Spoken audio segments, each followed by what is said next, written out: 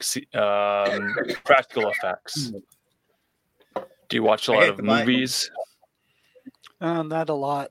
Watch some. Oh, Baldur's didn't hit the button. We're live, 11 seconds in. So Welcome to Weaving Spiders, everybody. I didn't see that. I said I hit the button. Okay, well, now it is 8 p.m. Central Time. We're early tonight. We've got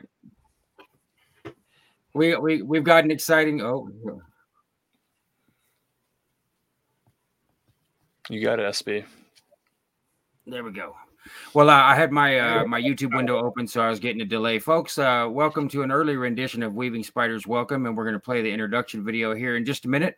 But we have an exciting show for you tonight. Jerry Marzinsky has agreed to join us, and he does amazing work, but we're going to have it be a big surprise and tell you about that when we get back. And so, boy, I would just I'd play that introduction, Alan, and let's leave him hanging on the edge of the seat. I think that's the way to start it. It'll be loud and obnoxious. We're warning you now. We're going to get some energy up. Get everyone awake and excited. I'll take my. So yeah, please. Yeah, that's a good idea. I do that sometimes. Please share the link out and invite people if you want them to enjoy a good show tonight. Let's make sure I rewind the tape here. The tape. Don't you want devoted followers who leave their families for you, give their money to you, give their bodies to you, give up their lives for you, consider you God, and will kill for you? I love you.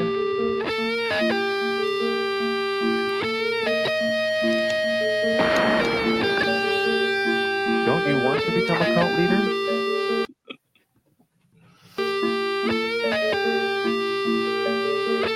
Since the death of God, there's been a vacancy in this. You can fill that void. Here's how. Structure your cult like an onion with the most benign and helpful features on the outside and the most controlling, spooky, and evil parts at the secret inner core. Use deception. Don't tell them who you really are. Lie. Leave out important information or distort information. Are you trying to recruit me? No. I'm just trying to share something meaningful with you. Establish front groups. We're a Bible study group. We're a marriage group. We're a meditation center. We're a world peace organization. We're a personal development center. We're a drug rehab center. Promise to fulfill their dreams. Don't you want a world with unconditional love and brotherhood? We have your secrets, so do you. You can join our family program. Join our youth mission to save the world. We can teach you special power, personal power, Psychic power. past life connection, telekinesis. Offer them something free and get them to feel obliged to give you something in return. When we take that free dinner, we keep the beer come to our weekend. You can tell them time is running out and that they must make their decision now or it will be too late. Don't give them time to think. Diminish doubting commiseration by separating your new recruits from each other. Surround them with happy, true believers so when in doubt they will tend to do what everyone around them is doing and believe that is normal. Start with a prolonged period of love bombing. Surround them with unconditional love and attention. Your cult family should act friendly and interested. Get information and hone their weaknesses. Tell us about yourself. Fix his personality. And then use this information to manipulate them. Gradually, over time, you'll begin to shape their recruits' behavior by granting or withholding this amount of attention. After they've bonded, slowly start making your demands upon them. The message being, Nothing in this world has value unless it relates to a leader or the ultimate purpose. control their behavior. Come live with us. Wear these clothes. Eat this food. All you need is 2 hours sleep. Prescribe a rigid schedule.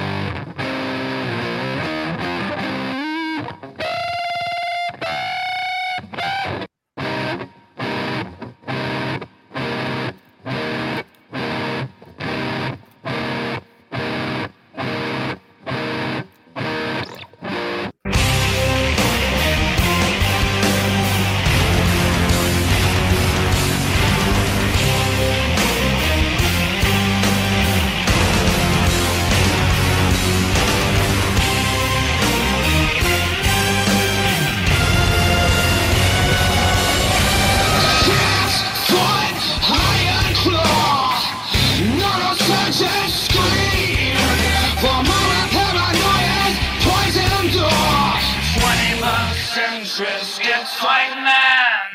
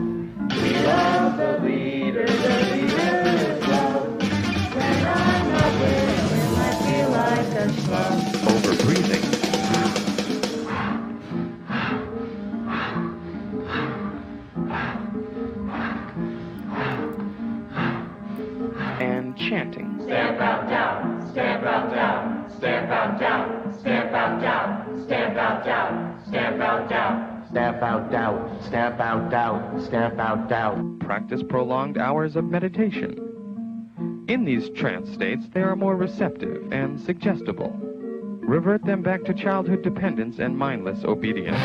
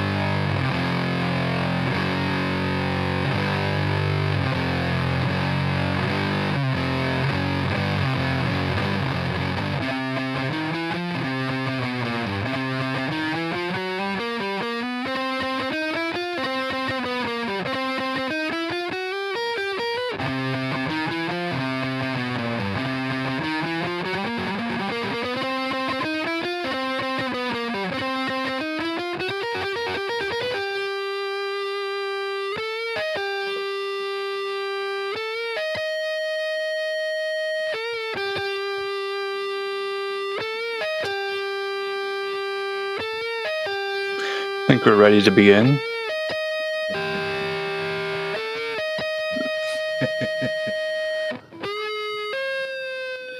Those guitar solos can go on forever if you let them. Oh man. Great video. Yeah, welcome to the end of the introduction. Welcome back to Weaving Spiders Welcome. I see Jerry was smart and took his headphones off. I took one ear off. That was an aggressive introduction, Alan Marcus, but I think appropriate for our time here. Folks, I'm going to go ahead and just read the short bio that Jerry sent me. Jerry Marzinsky is getting to be pretty well known out here on these internets. But it says here, Jerry is a retired licensed psychotherapist with over 40 years of experience working with and studying the thought process of psychotic and criminally insane patients in some of the most volatile psychiatric institutions in the nation. Jerry is a commercial pilot, certified scuba diver, and long-distance motorcyclist. He's held the position of second lieutenant in the Arizona Civil Air Patrol and assistant scout master. He was awarded the state of Arizona's Meritorious Service Award and the Pima College Apple Award of Teaching Abnormal Psychology. His formal academic training comprises a BA in psychology from Temple University, a master's degree in counseling from University of Georgia, and 2 years of study in a PhD psychology program. He's the co-author of An Amazing Journey into the Psychotic Mind, along with Sherry Sweeney, Breaking the Spell of the Ivory Tower, and is currently... Oh, there's a mistake there. Currently has a private practice in Arizona. All right, so... And there's more than that, but, you know, we're not going to ramble on, Jerry. You've done a lot, and we appreciate you joining us tonight. So, Well, I got some questions for you guys after watching that introduction. First of all, where did you come up with that's the not name all of for us, this Jerry. site? That is not all of us, sir. So Where did you come up for the name of this site? And what was that introduction? Well, I didn't understand anything of it. Sure, that's What is it? What was that all about? King Crimson played that in 1969 and blew everyone's faces off, and they weren't ready for it. That's the power of rock and roll. And I'd like to maybe talk about music in terms of energies and vibrations and how it can raise a vibration, how it can lower a vibration, and who are some of your favorite bands? What are some of my favorite bands? Yes. What's some of your favorite music? I like the Eagles. Nice. I like what is it? Steamroller. Who's a what's their first name? Something Steamroller. I think I heard of that one. So, The Eagles. Yeah, I'm familiar Eagles, with Eagles. yeah, the Eagles. What else? no pressure, Jerry. If more pop up, you can tell us. Music like has gotten piano to a point music. where it's just crazy. Piano music. is it Mannheim Steamroller? Yeah, Mannheim Yeah, Steamroller. Mannheim. I love Okay, those guys. yeah. Mannheim yeah. Steamroller is pretty See, and cool. I'm a little bit older than you guys, so my favorite music goes through the '60s into the '70s. Probably stuff you guys never heard of. Oh, they had No, classics I mean, back The then. good stuff. I'm a musician, so I got a lot of that stuff under my belt. But I understand, and I want to answer your question, since it looks like Alan Marcus is the one who produces these introduction videos. The rest of us, if we have any input at all, it's probably to say, well, don't make it 20 minutes, only make it 10. I think Alan's intention is to give us that slightly off kilter feeling, to just bring people out of their norm. Now, I'm speculating. I've never asked. Well, it did that. Exactly. Shake some people up. What wake was them that up. guy saying? What were they saying? I didn't understand anything of what they were That saying. is from a video which I believe to be a parody video of a cult training video. So the idea is, if you want to be a cult leader, follow these steps, and then people will be attracted to you as a cult leader. So with these cults and new age groups and these charismatic figures, a lot of them have a platform online and they get a large following just because they're very confident and they tell people what they want to hear. So they might say some truthful things. They might dip their toes into the Bible and Christianity and tell you just enough that you want to hear. But at the end of the day, they're probably grifters, probably just want to take your money, and ultimately not really there to help you. So that's what that introduction was all about? It's sort of a warning to say that there's a lot of bad advice on the internet. And when people go on the internet to ask, well, what is schizophrenia? Are they getting the actual answer? Are they getting the true answer? Exactly. Fuck no is a great answer. Correct. For the most part, no. To answer your other question, where did the weaving spider web thing come from? So there's a member that's spiders welcome. Where's that all from? There's a member who's now absent, who doesn't join us anymore, who's the co-founder of the stream along with the gentleman there, Jim, and his name's David Barsky. And David Barsky came up with the title "Weaving Spiders Welcome Here." And the reason for that is because at the famous California secret club, the Bohemian Grove Club, which I'm sure you've heard of, it's kind of like a secret elite club where they get together and make their plans and stuff. Apparently, there's a sign outside of the Bohemian Grove Club that says "Weaving Spiders Come Not Here." And so Barsky's idea was to make it open and inviting, instead of being wary of and afraid of the spiders, to say, well, if you want to be a spider and weave, you're welcome to come here and weave with us. And so we're the ones they're afraid of. Yeah, that was Barsky's idea. It's from Shakespeare. Okay. There's a quote in Shakespeare talking about weaving spiders come not here and that sort of thing. So it kind of gets lost over time, where there's an original meaning and it means something, and then over time it sort of gets lost what the actual meaning is. And then in a realm of conspiracy, where people want to be afraid of things, they'll point to Alex Jones taking a video camera into a place in California where politicians meet up and then maybe plan to take over the world, this sort of thing. So we took that and said, no, we're taking it back. We're going to make it positive. We're going to free the minds of people from bad ideas and try to explore positive ideas that set people free and allow them to be all that they can be. So it's got a positive connotation, but we have to sort of trudge through the shadows to kind of identify what is kind of bad and what is the shadows and how do you do shadow work, and is it even a good thing to expose yourself to dark entities and try on schizophrenia for fun, or try drugs to see if you can communicate with spirits. And no, you don't try on schizophrenia for fun. It's no fun. Right. So where you guys want to start? Let's start with schizophrenia not being fun. It's hell. Yeah. It's hell on earth. Imagine a voice in your head 24 hours a day telling you you're stupid, you're ugly, you're gross, nobody likes you, everybody's talking about you, people are plotting against you, and it sounds like your own thoughts. And you don't know any better. Yeah, that's scary. Because the psychiatric mafia is saying, these are hallucinations. Now, everybody has a thought stream in their head that is rambling all the time. Blah, blah, blah, blah, blah, blah, blah, blah, this, that, the news, telling you stuff that you already know over and over and over again. And most people believe that's who they are. If that's who they are, that's who you are, then who's listening to that bunk? It's a great question. Well, that's us, right?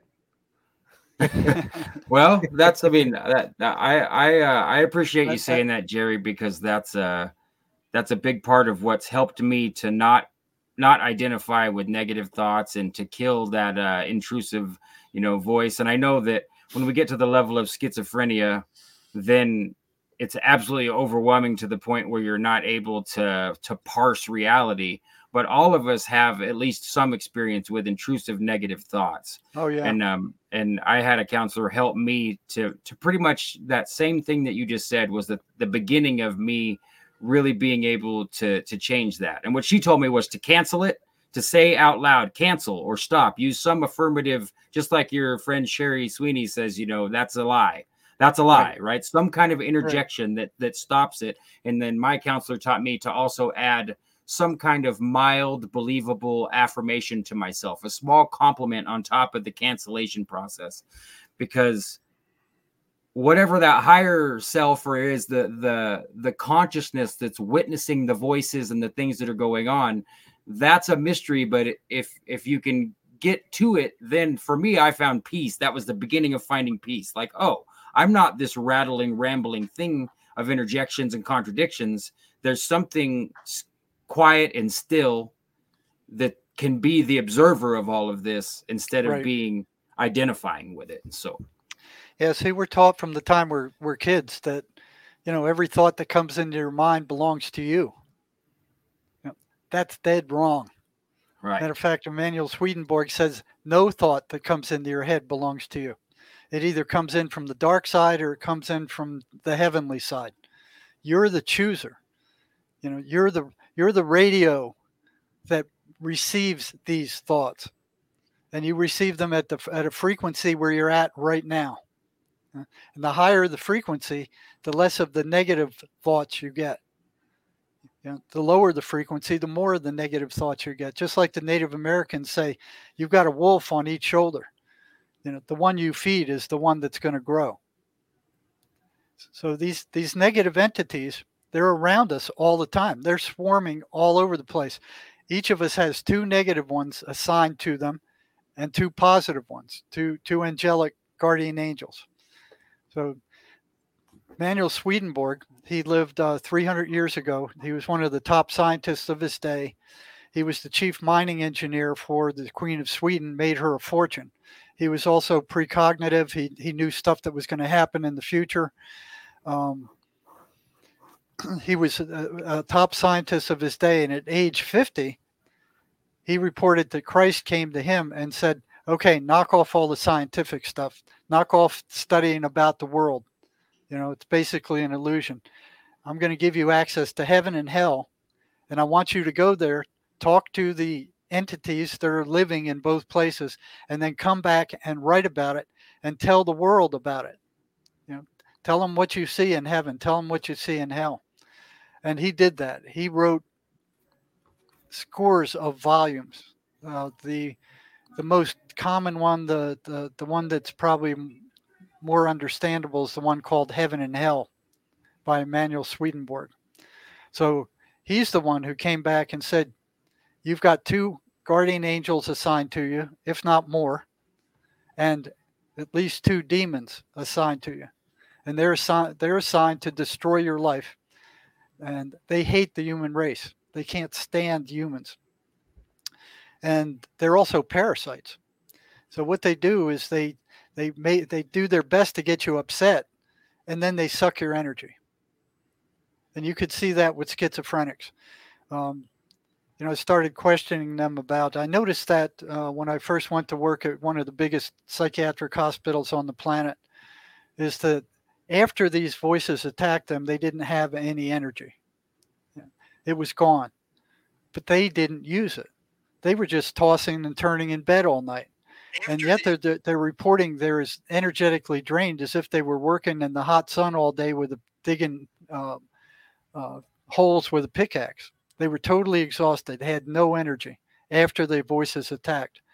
I didn't know what that was all about, you know, but it was consistent.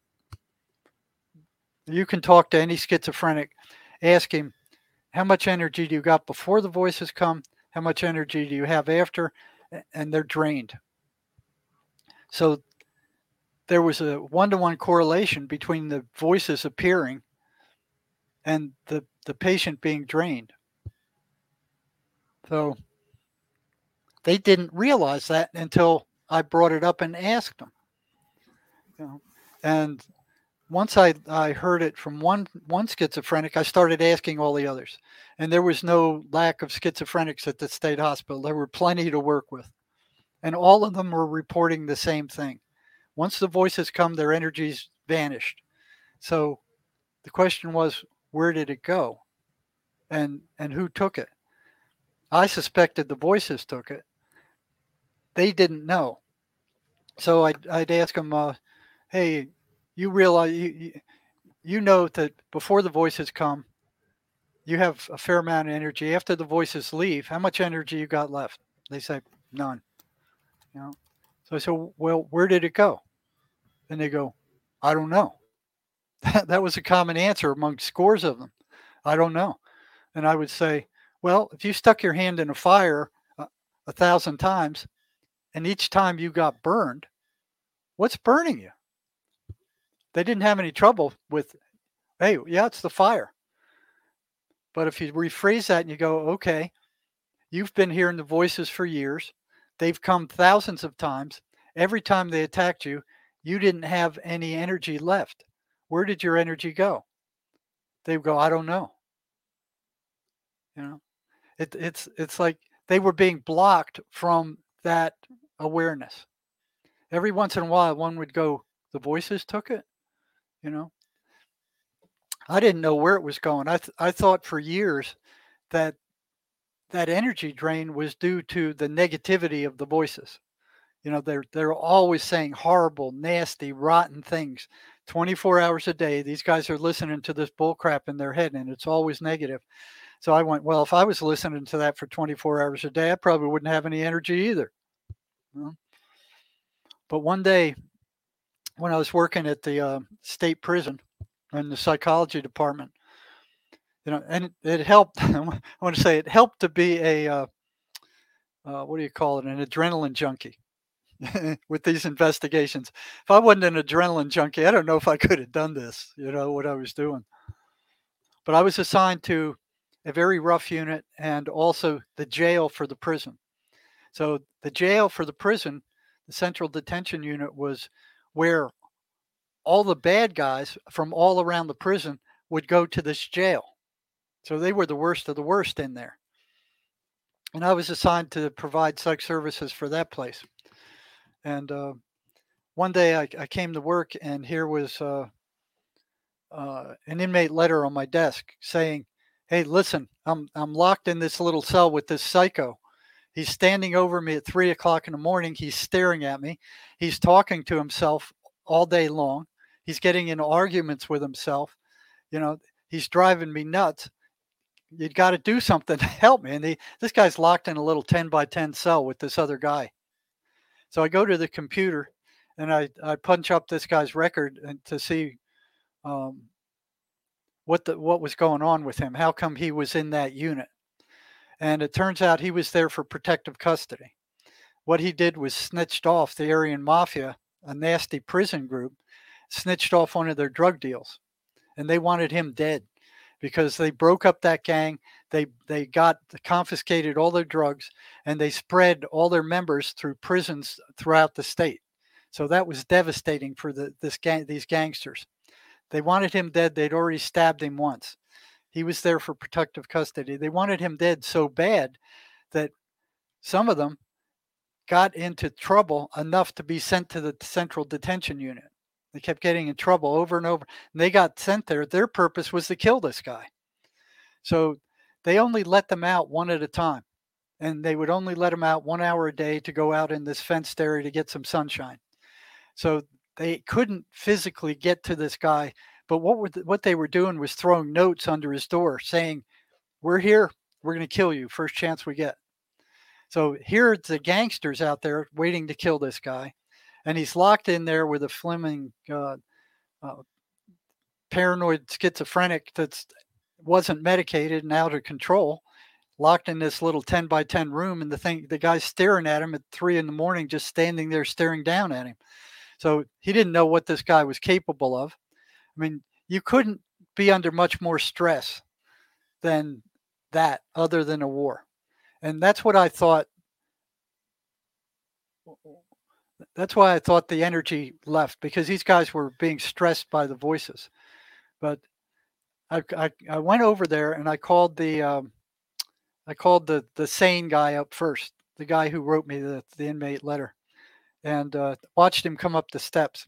He had plenty of energy. He didn't have to use the handrail. He just kind of bounded up the steps and walked briskly over to the interview room, but near the control room, sat down. His speech was coherent. It flowed. He was nervous. He was anxious. He was a little bit depressed, but he had plenty of energy. Then I after I was done with him, it said, I don't have a lot of power as a psych. The people who run the units have the power. I'll see what I can do to help you out. Let him go. And then I brought the schizophrenic up. He barely made it up the steps. I mean, he had to use the handrail. He shuffled over to the office. He sat down. He slumped. His speech was slow. He was extremely depressed. He didn't have any energy. I asked him, "How's your energy level?" He said, "It's virtually non-existent." So after I saw those two guys, I walked out of there and I went, "It's not the voices telling them bad things. There's something else going on here. There's something else that's draining these. It's not the anxiety. I thought it was the anxiety. I thought, if you're hearing that crap 24 hours a day, it would get to you." I walked out of there and went, "It's not that, so what is it?" I didn't know what it was, but I knew it wasn't the anxiety. So that opens up another thing. Okay, start looking for something else. And what I started seeing when I started working the biggest psychiatric hospital on the planet. I mean, there were 10,000 patients there or so when I got there. It was the size of a small city. It had its own generator plant. It had its own food factory. It had its own heating thing that heated the whole complex. And there were these big brick buildings that were stories high. And I remember when I first got there, I was interested in abnormal psychology. And there was every known mental illness to man in there. So I was like a kid in a candy shop.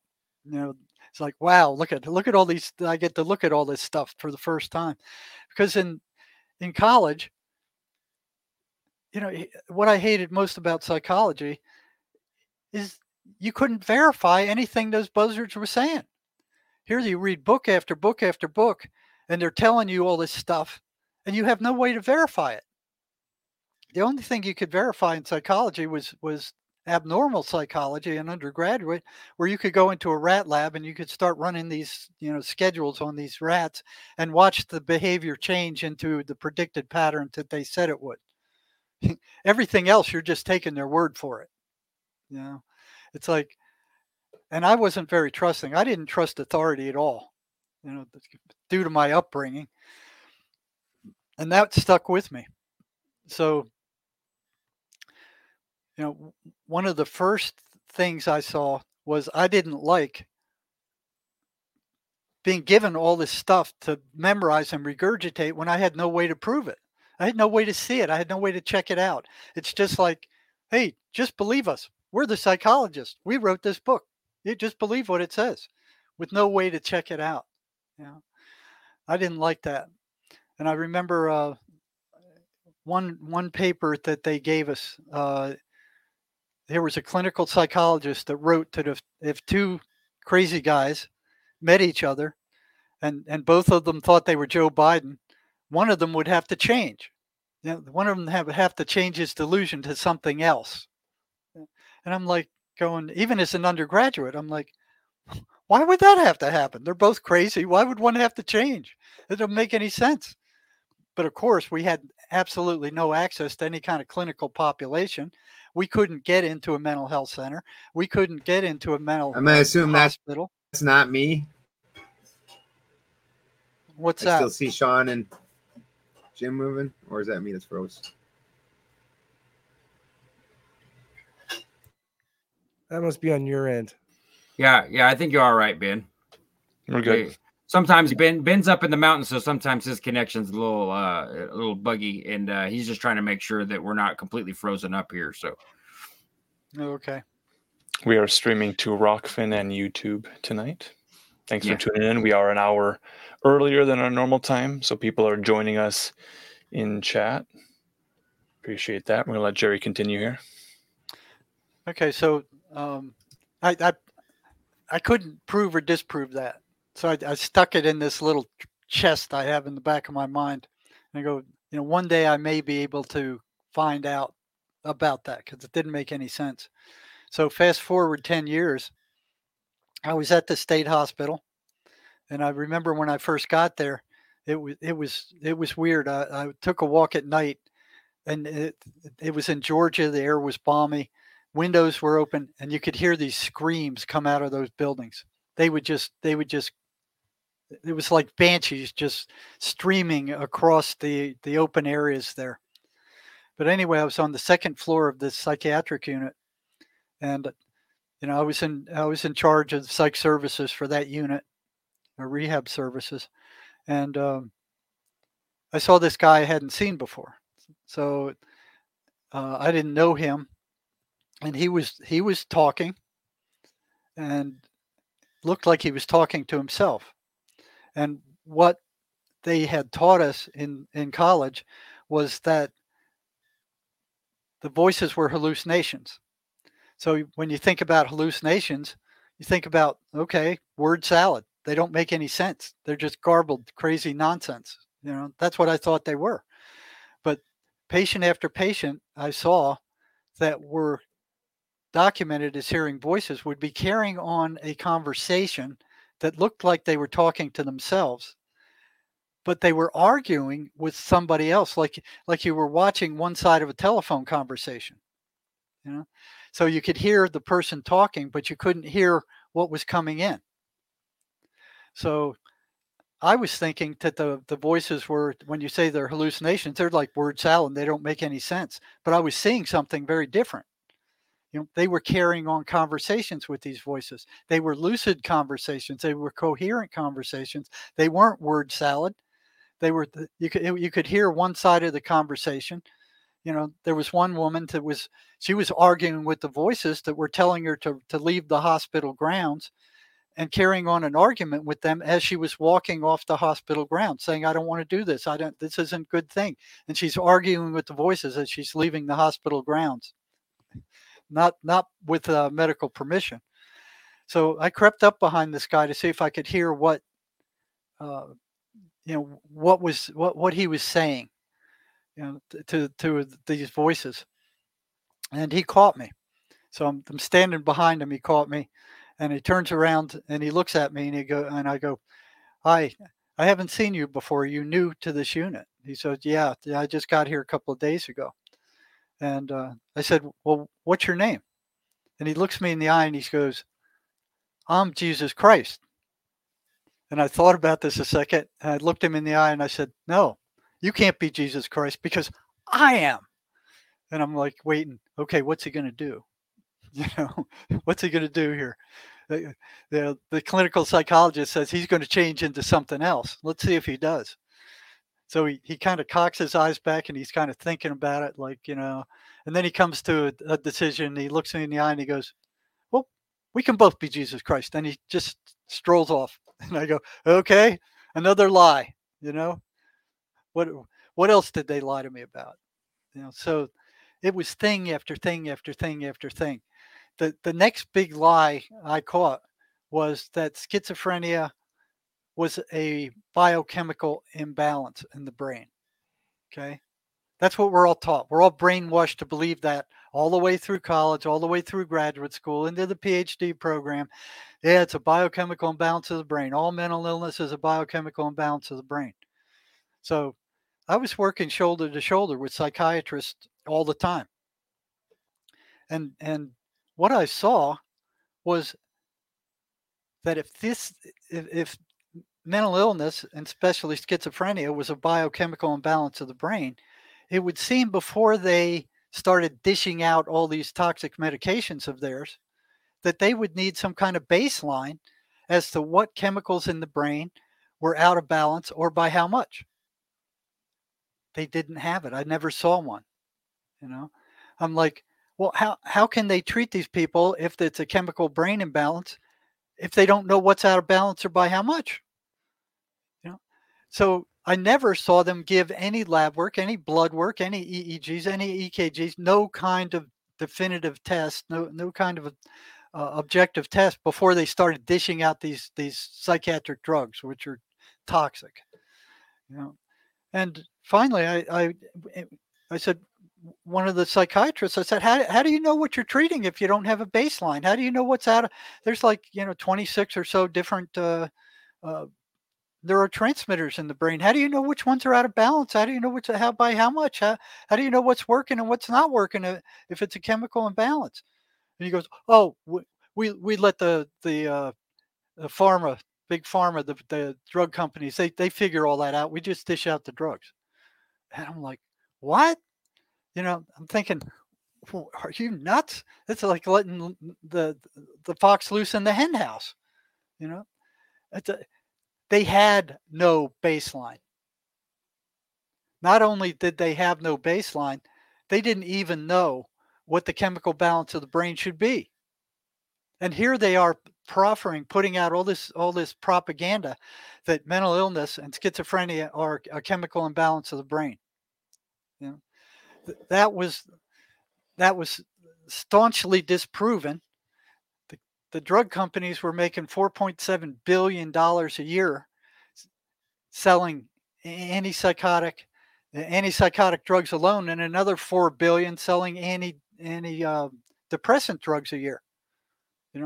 That bullcrap that mental illness was a chemical imbalance came from a drug company called Eli Lilly in the 70s when they came out with Prozac. So they were kind of going, oh well, we need some kind of explanation, for why these drugs work. So they made one up. They just made one up. Oh, it's a chemical imbalance. We pour these drugs into people's brains, and it seems to do something. Quiets them down somewhat. So it must be a chemical imbalance of some kind that these medications somehow balance. No, they knew it was a lie at the time. They went with it anyway. And then the universities, which were taken over by the Rockefellers back in the early 1900s, they made it illegal for universities in the United States to graduate medical doctors if they didn't go through a pharmacology program with a pharmacological basis. In other words, all medicine, all everything wrong with you can be treated by drugs. So they were stuck in this physical scenario. And never did I, in the 8 years of higher education I've had in undergraduate and graduate school, never have I ever heard them mention the spiritual aspect of man once. It's all physical, but we're spiritual beings. These are cars. It's like we're driving cars. We're driving bodies. If your spirit left your body permanently, you'd be dead. You'd rot away. It's a spirit that drives the body. It's a spirit that sees, that hears, that feels, that thinks. It's not the body. So their solution for everything was some physical drug. But the voices are not physical. They're energetic. Thoughts are not physical. Memories aren't physical. Feelings aren't physical. Hearing, seeing, and those senses are all run by the spirit. You can talk to these people who died and come back, and they all say, yeah, I could hear perfectly. I could see better than I ever saw before. I could see 360 degrees. I could see things sharper than they ever were. So that means that the physical body actually mucks up, your physical senses, the senses that you have. So the voices are energetic. Thoughts are energetic. Schizophrenia is driven by thoughts and feelings. Okay. So since these entities that drive schizophrenia are non-physical, it's almost like getting a magnet with a big magnetic field to get a big magnet, and the voices are equivalent to that magnetic field.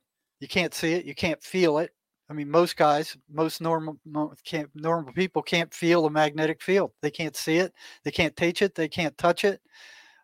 For all practical purposes, we can't detect it. Same thing with those voices. You know, the schizophrenics can hear them because they're the schizophrenics that are a lower vibrational level. The rest of us, for the most part, can't. So what the psychiatric mafia is doing is equivalent to taking Thorazine and dumping it on a magnetic field and expecting that magnetic field to disappear. It just doesn't work. Now, that doesn't mean that magnetic field isn't there. If you get a bottle of iron filings and you put that on the magnetic field, then you will see the magnetic filings take the form of the magnetic field. Okay? But Thorazine or none of their physical chemicals are going to change that magnetic field. So what they're doing is drugging the brain. You know, so the brain is like the radio receiver. It's like it takes in the station that you're on. It takes in the frequency that you're on. If you're at a very low frequency, that station is tuned to a very low frequency station. You know, you get these some of these shamans and the yogis and those kind of guys. They're tuned to a very high frequency. You know? So, like Tesla says, it's all frequency and vibration. You know? So schizophrenics are at a very low vibration. So Swedenborg is telling us that all of us have 2 guardian angels, at least 2, and we have 2 demons assigned to us also. Okay? And he says those demons are aware of everything you're thinking. They know. And if you think something bad, they jump in there and they pour gasoline on the fire. So if you get mad at somebody, they'll tell you to go punch them in the face. You know, if somebody says something you don't like, they'll tell you to go beat the crap out of them. You know, you normally don't do that, but what they do is they just try to make it worse. So they feed off of that negative emotional energy. And that's where that energy goes to. When the schizophrenics say they don't have any energy, it's because these voices are draining them. And they drain all of us. So I don't know if you guys are into kinesiology or not, but if you were to put your arms straight out and you thought a good thought and had somebody push your arm down with your pinky and you're thinking a good thought, most likely they wouldn't be able to do it. If you had them concentrate on the worst thing that ever happened to them and then you get your pinky and push it down again, your arm will drop like a limp noodle. Okay? So negative thoughts bring you down. You know, they invite these things in. And what they want is they hate the human race. They thrive on us suffering. You know, there's nothing they like better than making humans miserable. And they do that. They can insert thoughts into your mind. When you get to a certain frequency, they can consistently insert thoughts into your mind. But they hit us all.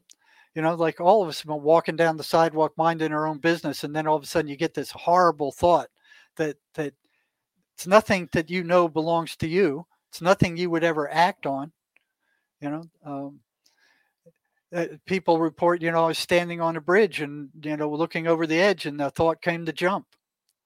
You know, I talked to one preacher who's standing on the edge of the Grand Canyon, and this guy was he was a heavenly type guy, and he had the thought to jump. You know, I remember one time in Arizona here, we don't cut grass with very few people have grass. What we do is go out back and we use a machete or something to cut back the cactus. So I have a beautiful white husky, and she was running by, And as I was cutting this cactus, this thought came into my head, cut her head off. And I was horrified. I was like, what? Where'd that come from? And it was upsetting just to think that thought, you know. So they were feeding on that. You know, I knew it didn't come from me. I knew where it came from, but it was upsetting anyway.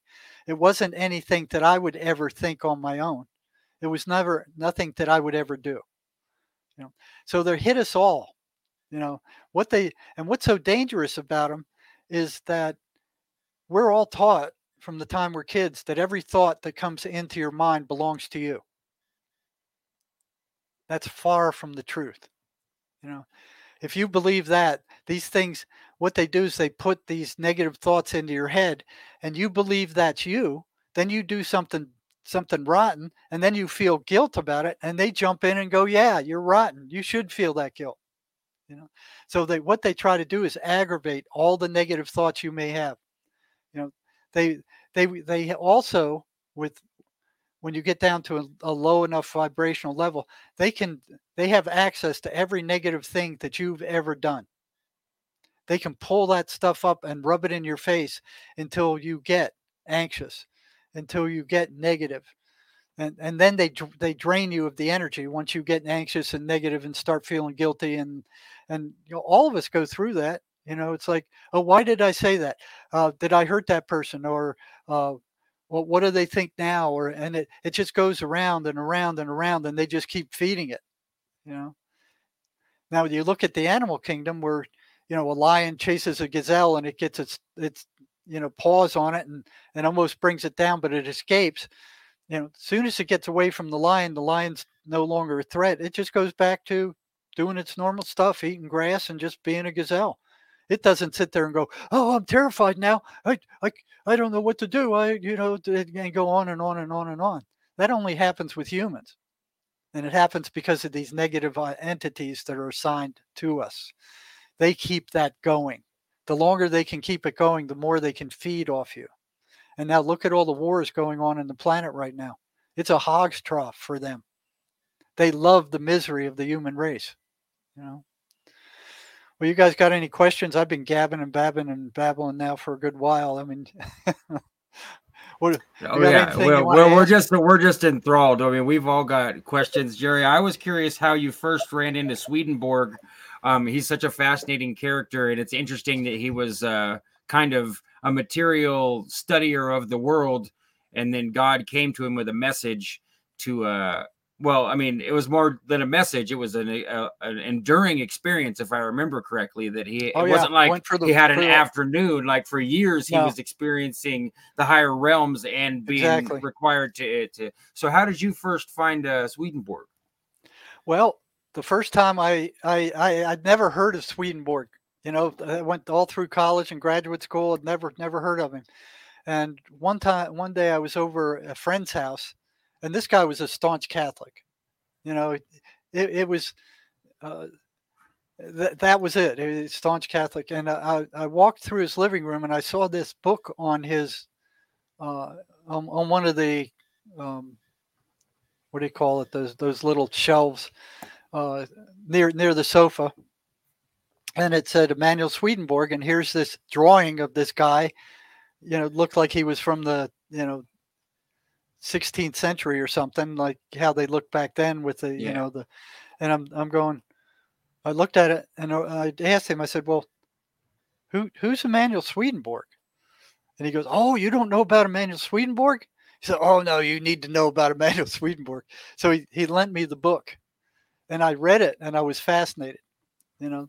So after I read that one book, I started getting other books written by him, okay, and started studying his thing because it made sense. I mean, what he was saying made sense in view of all the experiences I've had. It's like he was putting it all together, you know. And what I noticed was that when he went to his visitations in hell and spoke to these evil spirits, those evil spirits were matched 1-to-1 with what I was seeing with the schizophrenic voices. I mean, it was one and the same thing. Okay. And I'm like, that's odd. And okay, when it went from there, when I started when I started studying the voices, I saw that they were running patterns. You know, and if they're running patterns, they can't be hallucinations. You know, hallucinations don't run patterns. Right. So one of the first patterns I found was that they were consistently negative. You know, every schizophrenic I talked to who was hearing voices told me they were negative. They would say, "You're no good. You're ugly. You're rotten. You're stupid. Nobody likes you. You know, uh, you're never going to amount to anything." It was every rotten thing that you could ever think of to say to somebody. These voices were telling these patients. You know, nothing good. And what I found out later, if they did say something good, it was only to come around and stab them in the back later. So I'm like, okay, if these things are supposed to be hallucinations, hallucinations are all over the place. I mean, I've seen them. I mean, I'd seen them. They're all over the place. Some of them are good, some of them are bad, some of them are neutral, but they're all over the place. They're random. This was not. This negativity was a fixed, standardized pattern that all these schizophrenics I talked to were reporting, that these voices were consistently negative. They didn't swerve from that. They weren't random. You know, they ran a consistent negative pattern. So the next question in my mind was, what holds them onto that pattern? Why aren't they random like all other hallucinations? And that was a puzzle. You know, it's like, why aren't they all over the place? It's a running a pattern. So what holds them to that pattern? What force holds them onto that negative pattern? Why don't they drift off of that pattern and go positive, negative, and everything in between? Why do they hold on to that pattern? You know, and what popped to mind was there was one movie I watched one time. You asked about movies. It was called The Enemy Below, where an American destroyer was chasing a German U-boat. And from time to time, he would lose that U-boat. But once the U-boat got free of the destroyer, it would head onto a certain course, and it would resume that course. And the destroyer captain knew that, so he would just go back onto that course until he caught up with the thing. You know, so that's what these things were doing. They were running a specific course, and they didn't waver from it. So that was strange. Okay. And that's exactly what Swedenborg was saying. They're negative. They hate the human race. They're vile. They're disgusting. They're abusive. They're destructive. Okay, so here's a one-to-one pattern. Okay, so all these other patterns started emerging. You know, the next pattern I saw is that they were anti-religious. So I remember in the state hospital once, I had a patient come up and said, "Hey, you know, when I say the 23rd Psalm, the voices react like worms thrown onto a hot frying pan. They can't stand it." And I said, "That's interesting. You know, why would a hallucination care about the 23rd Psalm?"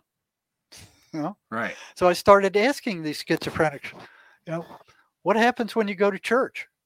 You know, because a lot of them knew something was wrong and it had something to do with evil. I mean, they could feel it. So they would think, well, if I go to church, that might negate it. So I started asking them, what happens when you read the Bible? What happens when you go to church? You know, what happens when you repeat the 23rd Psalm? And 3 categories came into being. The first one was if the voices were weak, they would disappear when the person walked into the church. They wouldn't go in there with them. If they were of moderate strength, they would get louder and they would try to block the patient from hearing what the preacher was saying. They'd start mocking the preacher and saying all kinds of stupid stuff. You know, the third category was where the voices were so strong they would actually drive the client out of the church. I mean, he would get up and run out of the church, so like his hair was on fire, just bolt out of there. Okay, so what I started doing was handing out the 23rd Psalm to other schizophrenic patients and saying, say this when the voices come, and come back and tell me what happens. The voices hated it. They got louder. They tried to make him stop, And I'm like, well, why would a hallucination care about them reading the 23rd Psalm? Why would a hallucination get louder when they walked into a church? Why would a hallucination interfere with them reading the Bible? It didn't make any sense. So here was a second pattern, and I talked to scores of schizophrenics, and they were all saying the same thing. So that was a second pattern. So here were these patterns that were fitting what Swedenborg said. Okay. They foster and create negative emotion. All right. So they want the person negative. They want them feeling angry. They want them feeling anxiety, paranoia, guilt, and shame. They want you to feel that because that's their food. That's what they feed off of. So they'll do everything they can to make that happen. All right. So here was a third pattern that Swedenborg had mentioned.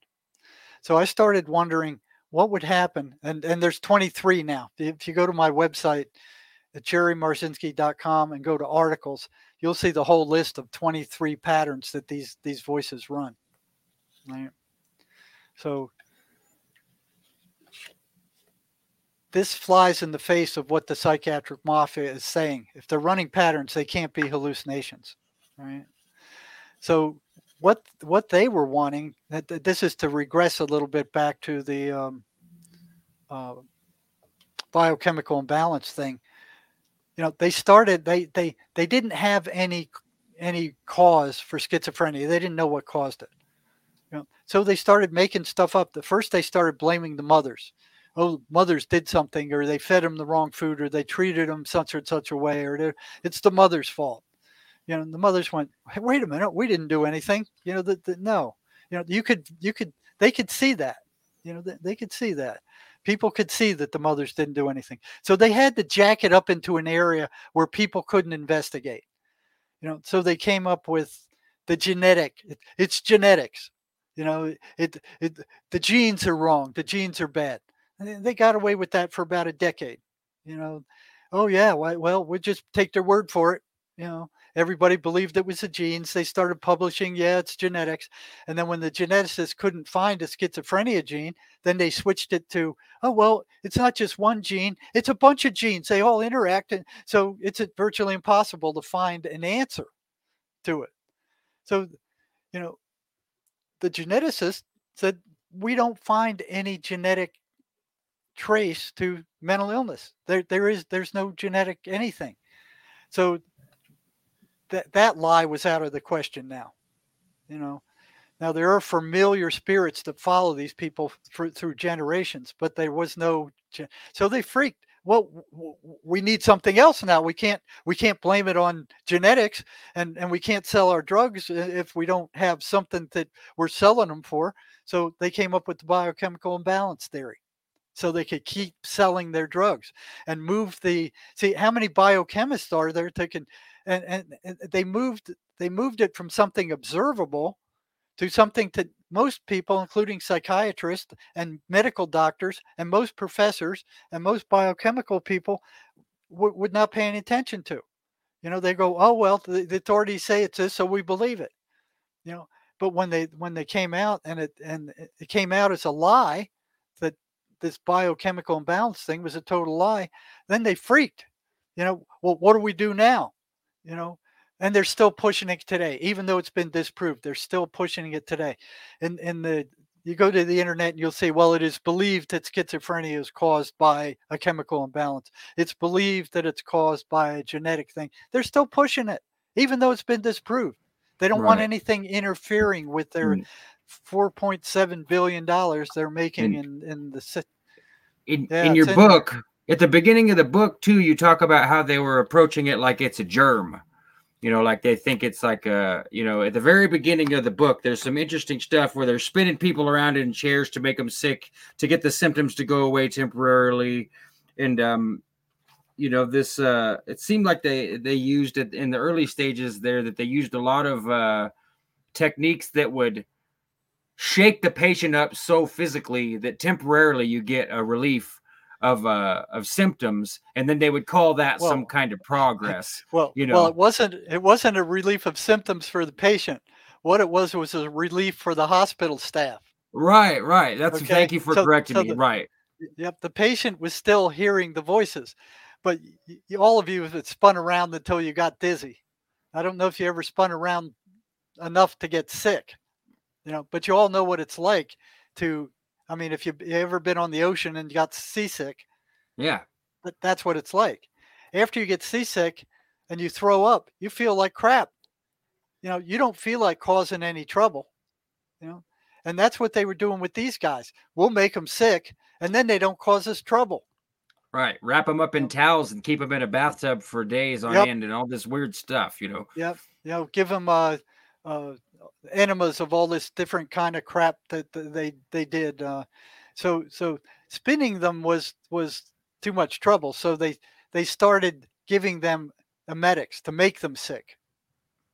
Right, like Epicac. Yep. Once they're sick, they don't feel like causing trouble. They want to go to bed and lie down. They're still hearing the voices. They're still psychotic. They didn't cure anything. It was just a relief for the staff. Right. Okay? So they did all these different things to try to drive away the symptoms. So the voices are draining the energy. Then the mental health facility staff members are draining the remaining energy. Is the point just to get these people to no energy? So they're just so they don't cause trouble.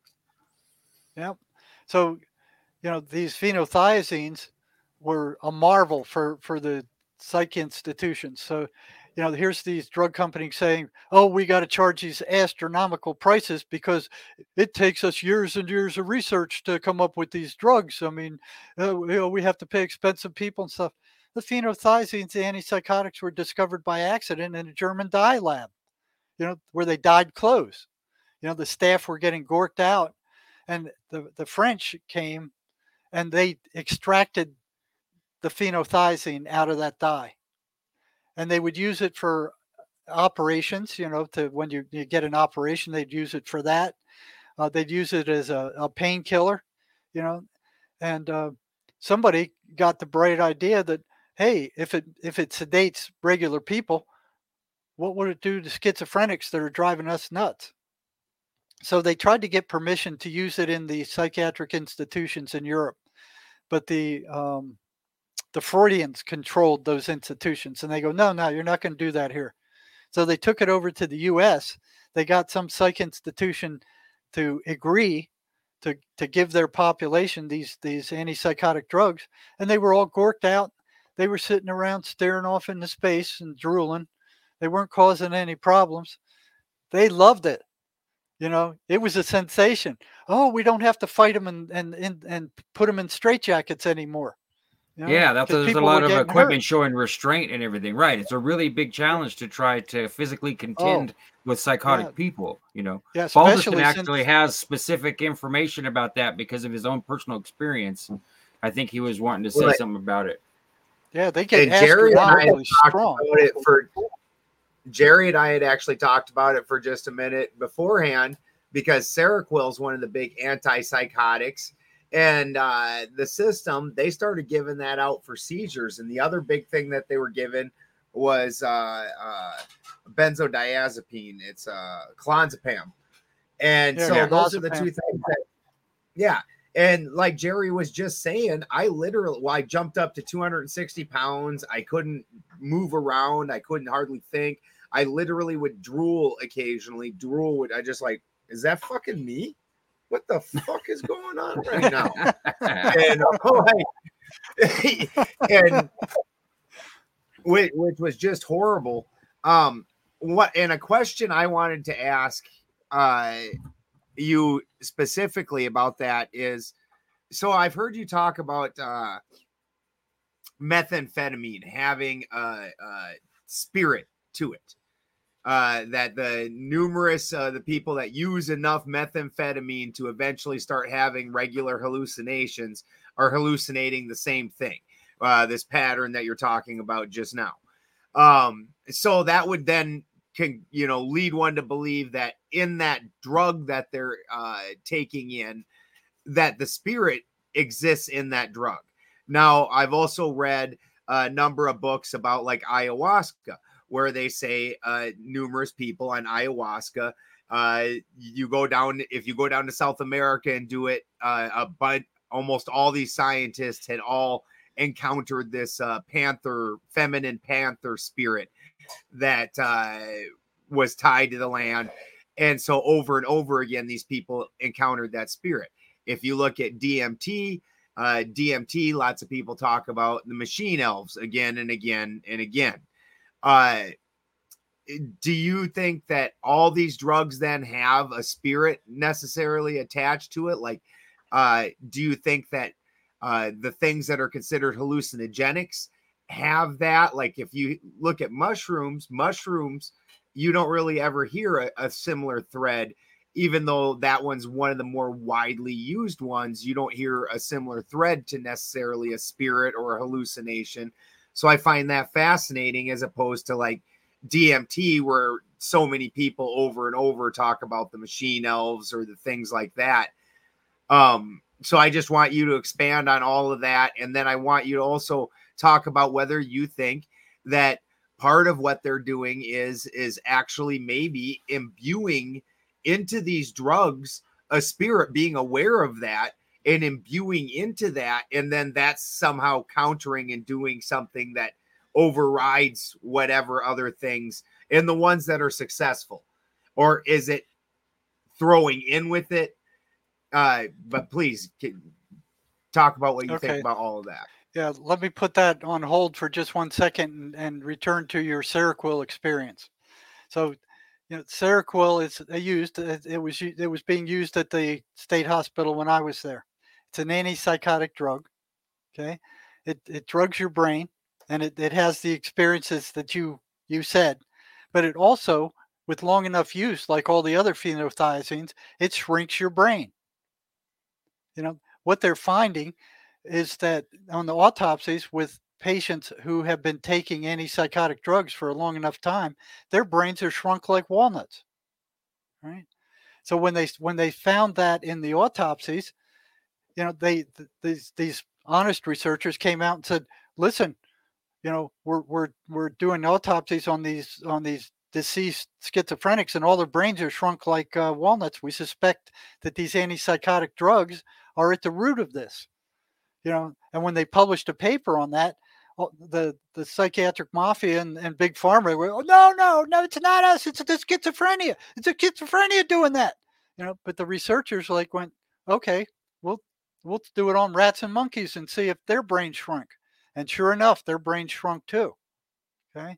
So these antipsychotic drugs are actually doing physical neurological damage to these patients with long enough use. Now, when that neurological damage becomes bad enough and the shaking starts, the akinesia, the neurological damage starts manifesting, then they turn to Klonopin that they gave you to subdue those symptoms, to try to make those disappear, so they can go on rotting your brain with the antipsychotic, and you don't feel the neurological symptoms. You don't feel the effects of your brain being rotted out. You want to know what's most diabolical. fucked up is, I didn't state this at the start, but what's most fucked up is I wasn't prescribed this for mental conditions. I was prescribed this as an anti-seizure medication because I have Wilson's disease. So I have I don't process copper correctly. And eventually I'll have a grand mal seizure from it. And all these things were given to me as anti-seizure medications. And then they put me in prison for using cannabis to treat seizures, even though those medications they were giving me, I would still continue to have seizures. It did knock them down. I went from having, numerous seizures a day to during time periods, because I go through time periods where something happens, like maybe I ate too much of something with copper in it or whatever, and I'll be seizure-y for a while. during those times it would knock it down to like 1 or 2, but it didn't in no way stopped it. Whereas opposed to when I was free and then I just moved to a state where cannabis was legal, then that stopped it entirely. And I function. I don't drool. That's really nice. And I don't have seizures. Yeah, they don't like that because they're not selling you that drug, but the state takes care of that. They extract their part. If it's a legal marijuana, they tax it heavily. So to go back to your question, is there a spirit associated with these drugs? I know in the prison, the prisoners called meth the devil's drug. That they all called it that, and yeah, for good reason. So I remember I was working in the prison when meth became popular, and all these prisoners started coming in with meth-related crimes. They did something crazy and stupid on meth, and they were seeing something called the shadow people, which I've never heard of before. Or not very frequently. So they were seeing something called. They were 3-dimensional shadows that usually didn't have any faces, right? For the most part, they weren't all humanoid shaped. Most of them were. Some of them were kind of creatures. Some of the humanoid shapes had hats on. They had shapes. What do you call it? Capes. It was pretty strange. So I started asking them about these shadow people, and like, what are they? What do they do? How do they act? Do they talk? Do they say anything? They told me no. They don't. They don't say anything. They just show up. They can walk through walls. They usually end up standing at the foot of a bed, or you just see them out of the corner of your eye, and they just scare people. They've never hurt anybody that I knew of, and I talked to scores of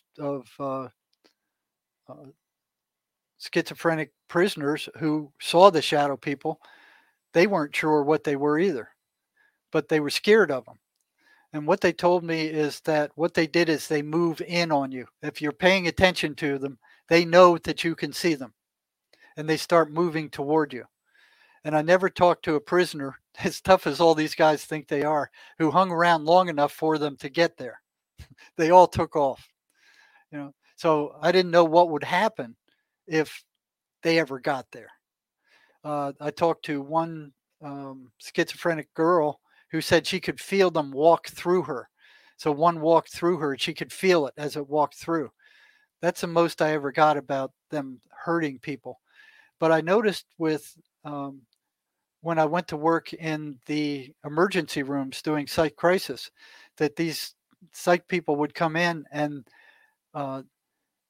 using meth, and they were able to see the eyes on these things. That the great majority of people who saw these shadow people didn't see any facial features. But some of the ones that were really far gone, that were really heavy meth users, could see their eyes. And they said their eyes were either lime green or red.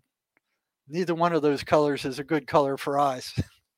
So whatever they were, I didn't think they were good things, because usually they scared people, but they never physically harmed them. They just terrified them. You turn on the light and they're gone. And they would just walk through walls. You turn on the light, they're gone. They would come and go. They usually would stand at the foot of the bed and just look at the person, freak them out. And the schizophrenics were seeing these things also, which was interesting. So not only were the meth guys seeing them, schizophrenics were seeing them. So one day I was talking to one of the prisoners, and he said, "Oh, we ran an experiment to see what they were." What he wanted to know is, if two guys are looking at these shadow people, are they seeing the same one, or are they each individually? Are they hallucinating individually? Okay. So what he did is they went out to one of the Indian reservations south of Tucson here, and with meth, and they were injecting the stuff at night, and went down a dirt road, found a real isolated spot, and the first guy shot up the meth and then started seeing the shadow people. So the other guy stayed straight, and he started seeing him, and he goes, "Do you see that one over there near the cactus?" And the other guy goes, "No, I don't see anything." "How about the one over there?" "No, I don't see anything there either." So they determined that they needed the meth to see these things. Okay. So the other guy shot up, and then these things started appearing. Okay. And remember, I told you, when you pay attention to them, they start moving in on you. So here are these two guys pointing them out, saying, "Do you see that one over there?" Well, what's he doing? Okay. And then the other guy said, "Well, he's doing this. He's moving to the left or something." So they came to the conclusion that they were both seeing the same ones, that they weren't individual hallucinations, that they collaborated. They could both see the same shadow people at the same place doing the same things. So here they are watching these things and pointing this out to each other while they're all moving in from the desert. So they look around and they're surrounded by these things, and they freak out. So they jump in their truck and lock the door. So they're sitting in the truck watching these things, and they're moving in. And all of a sudden they said they felt the back of the truck go up like a giant boulder had been dropped on the truck, and the back of the truck went down, the front of the truck went up. Now that was disconcerting to me, because I didn't think these things could affect physical reality. And here's a report that they've made a truck jump virtually off the ground by pushing the back of it down.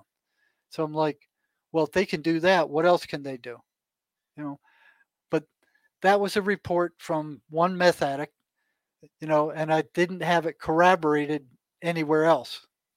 Okay? So it was like something I stuck in the back of my mind and went, if they can affect physical reality, that's trouble. That's a problem. So what they did is they after that thing happened, they started the truck and they drove out of there. Said they almost wrecked a truck. And I asked the guy, I said, "Did they stay in the back of the truck? Did they follow you?" And he said, "No, they didn't." So the closest I ever came to, now I don't know whether this was a shadow person or not, but there was one guy. It was Christmas Eve.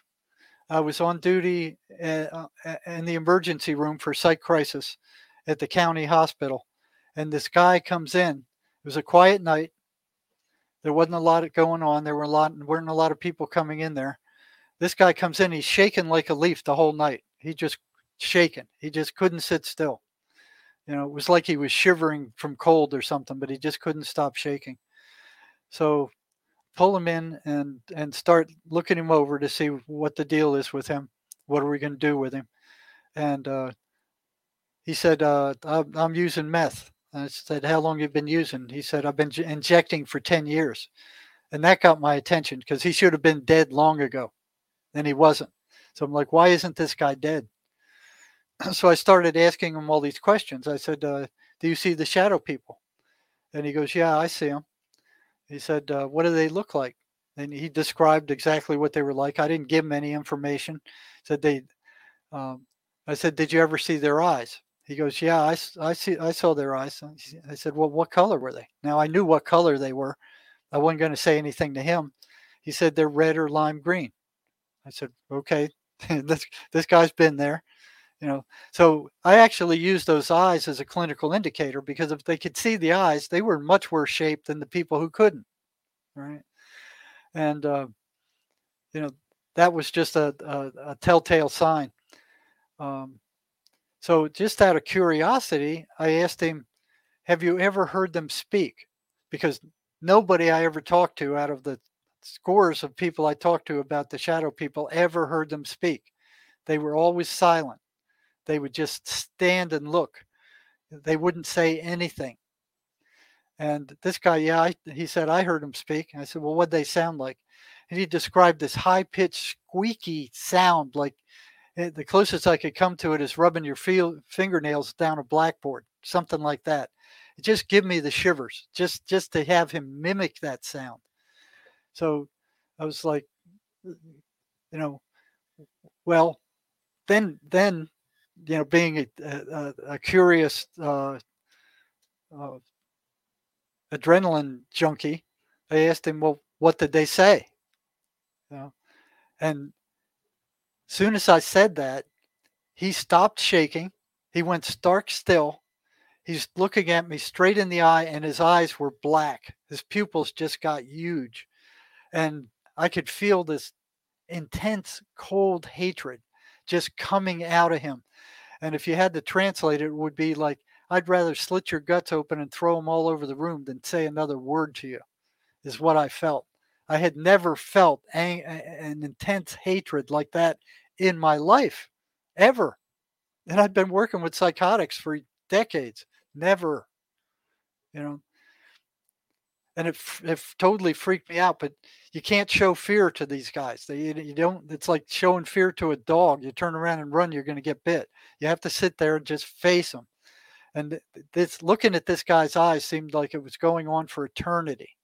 And I'm like, my God, when is this going to end? Because it was just this stark staring, this stark evil in the eye, and having to just sit there and watch it, just stare it in the eye. Finally, boom, disappeared. He went back to who he was before that thing came. His eyes went back to normal, and he started talking the way he did, and he started shaking again, and I'm like, I'm freaked out. But I wanted to know what they said. So I went, okay, I'm going to try this one more time. And I asked him, I said, what did they tell you? And he said, they told me to go jump in front of a truck and I wouldn't get hurt. And I said, well, what'd you do? He said, well, I went out to the road. I jumped in front of a truck. I got hit. I got knocked off the road. And when I woke up, they were all standing around me, looking at me, saying, get up, you're not hurt. And I said, well, what happened? He said, I got up and I wasn't hurt. They told me to go do it again. So he went and did it again. He got hit by another vehicle. Same thing. They all surrounded him, said, get up, you're not hurt. And he got up and he wasn't hurt. And then after I got that, I went to ask him another question. And that thing came back again. Same thing. He went stark still. He stopped shaking. His eyes got black again. And it was like whatever this was in here was even angrier than it was before. I could feel it. The intensity had increased. And it's like, holy cow. It seemed like staring into the eyes of this thing. It seemed like it went on forever, but I couldn't break away. You had to stare it in the eye, because who knows what it would have done if I would have run. So after he went back again, I went, okay, I've had enough. I'm not going to ask another question. So I let him loose, started writing up my report. The psych nurse came in like 5 minutes later and said, I can't deal with this guy. What'd you get out of him? I'll write my report based on what you found. So that's as much as I know about the shadow people. I still don't know exactly what they are. The Indians saw them. They called them the Watchers. I don't know if they report to other beings or what they were. So we know all about the Watchers over here. Yeah. So I don't know if they're not just associated with amphetamine. They're also associated with schizophrenia, but they don't call alcohol spirits for nothing. There's a spirit associated with alcohol. And there was one day I was working in the prison, and at that time in the minimum security unit, which is for me was like a relief. It was like a vacation. And there was this Apache Indian who was so violent up on the Apache reservation up north that the Apache police were sending him straight to prison. And he virtually skipped Alhambra, the classification unit, and just came straight down to my unit. And I'm watching him crash through all these units where he should have stopped, came straight through to my unit. So the next day I called him in, and again, there was this, he hated white guys. He hated white people. And I could just feel that hatred on him. Just asked him a few questions, and then you could just feel it. And I said, okay, I'm the psych for this unit. You're on psych meds. I'll calling you in once a month to see how you're doing, at least. All right. And then I let him out because I could feel that same hatred. I could just feel it. And, after about 6 months, I got to where I could actually talk to this guy. And he was a chronic alcoholic. And he would tell me about all these spiritual things, spirits chasing him, casting spells on people, fighting with spirits, all this weird stuff.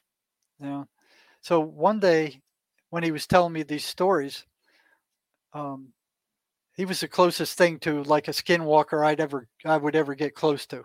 I mean, he probably wasn't a full one, and if he was an evil one. And he's telling me some of these stories and what he could do and how he could cast spells on people. And I had already gone to the head of the Native Americans and asked this guy about him. The head of the Native American gang was a Navajo guy. He was a very gentle, diabetic guy. Didn't seem to have a mean bone in his body. I don't even know why he was in prison. But I asked him about this guy. I said, "What's with him?" He said, "You be careful of him." So I took that as a warning. And about 6 months in, he was telling me all this stuff about how he could do stuff with spirits and work with spirits. And I said, "Well, if you can do all that, how come you can't stay sober?" And I kind of braced myself for an explosion. And he said, "It's because of the spirits of dead alcoholics." And he said, "They're all over the place. They can't get drunk in a spiritual form. They have to enter an alcoholic to get drunk. So once they get in, then they demand to drink more." So, and I've heard story after story about spirits entering alcoholics, and then they're just not drinking for themselves. Now these spirits are getting drunk because they have to have a body to get drunk in. All right. And I've heard those stories a number of times from different alcoholics, where they get drunk enough and another spirit jumps in there. Does that work the same way with other drugs? If someone has a drug of, I guess I wouldn't say choice, but like meth users, meth addicted people, are they told by the negative voices to continue to take the meth? Do the spirits themselves want the meth? Well, I can tell you this. I've talked to several of them to when they ran out of meth, the voices told them where to be and when to be there to get more. And a total stranger came up to them and had meth. They even asked them if they had meth. So meth is one of the most dangerous drugs out there. I've seen more people go psychotic on meth than virtually any other drug. Okay. And what it was like was they'd get high on the meth. They'd feel like Superman. They'd be feeling great. They'd have tons of energy. They'd get tons of stuff done. And then they'd crash. Now, when they were coming down or while they were up, they would hear voices. Okay. They would hear voices talking to them. And they would just rationalize that away and go like, well, that's just a hallucination. When I come down, the voices will go away. And they did. And that might have happened 10 or 15 times, or it might have happened for a couple of months or something like that. Every time they came down, the voices went away. Then one day, they didn't. They were there permanently. And that guy was just as psychotic as anybody locked in a psych hospital. And those voices would not leave. Then they tormented him for the rest of the time. That's why the prisoners called meth the devil's drug. Jerry, I had that experience personally, not myself on meth, but I had an ex-wife, and she was a multi-toxic drug user and a borderline personality disordered individual. And she would go out and get high, and a lot of the time I would end up trying to nurse her back to sanity. So I experienced that what I would call meth-induced schizophrenic experience, and as long as I could get her home for 4 or 5 days and get her some food and water or some rest, then the process would stop like you described. But eventually, and I have a suspicion as to what happened, but eventually she used enough or used a combination of drugs in such a way that it didn't go away. It was at 2 weeks in, I realized like this is not going away this time. She's not regaining consciousness that doesn't include this loud interjection of schizophrenic type voices experience. And as far as I know, thankfully I was able to get out of that situation. And unfortunately, she was never able to successfully really get to a good place. She has consistently tried to get clean and has had some reasonable success, but you know how it is. A lot of people don't ever, they go back and forth. She's probably been in and out of rehabs literally hundreds of times, over and over again, and sometimes completing the stint and sometimes only there for a week or whatever. But it reminds me also, Jim sent me a wonderful interview that you did with a man named Patrick Dirk, and I bought his book on Audible, The Meth Bible, because it sounds really fascinating. And his experience is really a miracle, a very miraculous, wonderful experience to be a full-blown alcoholic, fall into full-blown, as far into methamphetamines as you could possibly go, and then somehow regain your sanity and to come out of it and be functioning and proselytizing to help people and tell them, like, I can, there's hope. And so I wanted to thank you for being involved in that interview, because it was really encouraging to see the story of Patrick Dirk. And he called it the Fire and Ice or something, but I mean, the Meth Bible was the other title of his book, Yeah, he said, just like the Swedenborg stuff, he said he got to the point where he was given a choice. You either go to the dark side or you start coming back, and he chose to come back. So I guess Christ or some other positive entity said, okay, you got a choice now. You need to choose your road.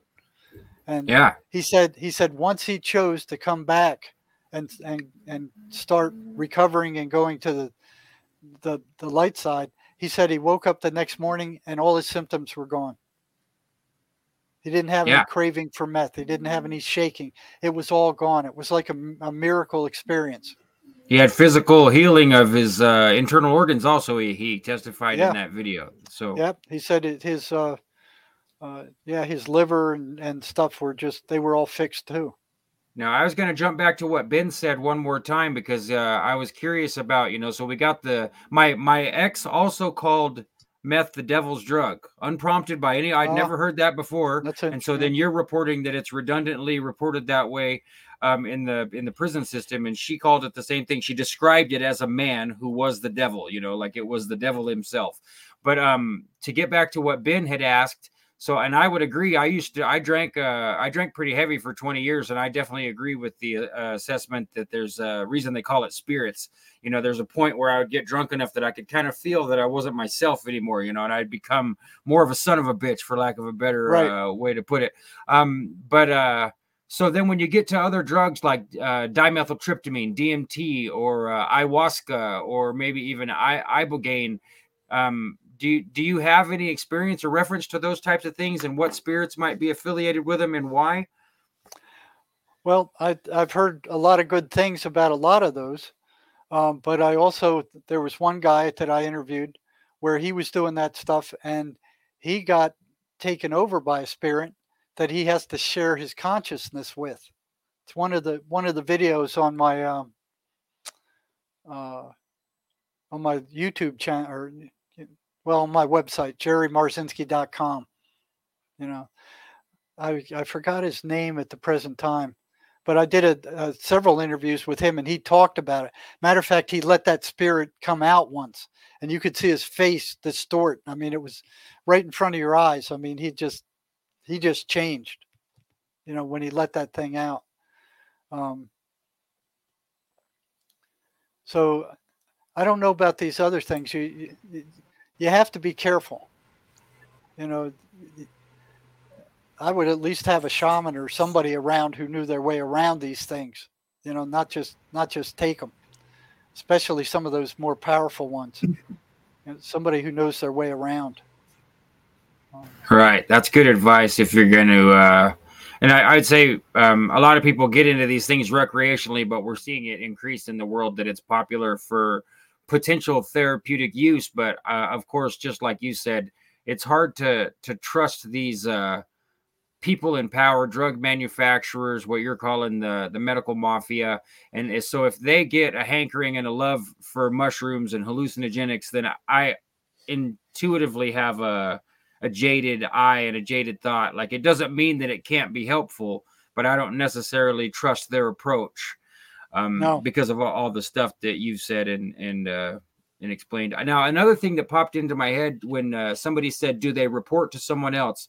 Jerry, we interviewed you about 2 years ago, and you had described how the guy came to you. He said the voices were mad that you were interrupting and interjecting yourself into their work, for lack of a better word, and that eventually you had dialogued with the voices and gotten them to admit to having a higher authority that they're answering to, and even gotten some of the voices to go into the light and disappear and stuff like that. So if you want to touch on any of that stuff, of course, we'd love to hear it. Yeah. So what was happening is I was coming up with these patterns. Okay. And again, if these voices are running patterns, then they can't be hallucinations like the psychiatric mafia insists. Right? You know, they were negative, they were anti-religious, they fostered negative emotion, they energetically drained their victims, they got louder after sunset, they got louder when ignored, they fostered self-destructive behavior, they fostered isolation, they demand the attention of the it went on and on. Where there's 23 of them now. You know, anybody working with schizophrenics can see them themselves. They don't have to have a biochemist or a geneticist. This is the operational definition of these negative entities. This is what they do. This is how they are. Okay. Again, you can see them all on my website. So back then, I was working in the prison, and I always had a group of prisoners around me that agreed to tell me in real time what their voices were telling them, you know, in therapy sessions. So, you know, they would tell me, well, the voices are calling you a son of a bitch, and they don't like you, and they don't like me coming here, and, you know, all that kind of stuff. And I'd say, well, you know, tell them to go stick their heads in the toilet or something like that, you know. So the voices were always part of the deal, you know. And I was like going, okay, what would happen if I started disrupting these patterns? All right. So I started experimenting with disrupting the patterns.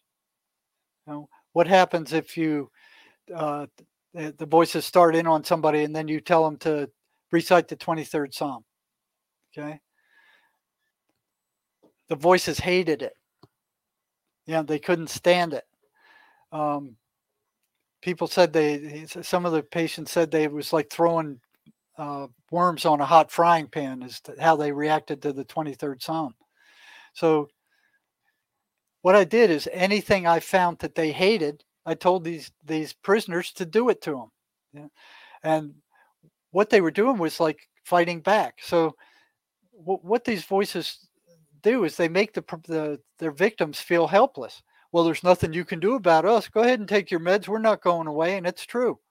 You know, the meds might have lowered their volume, but they didn't, for 99% of the time, they didn't make the voices go away, you know.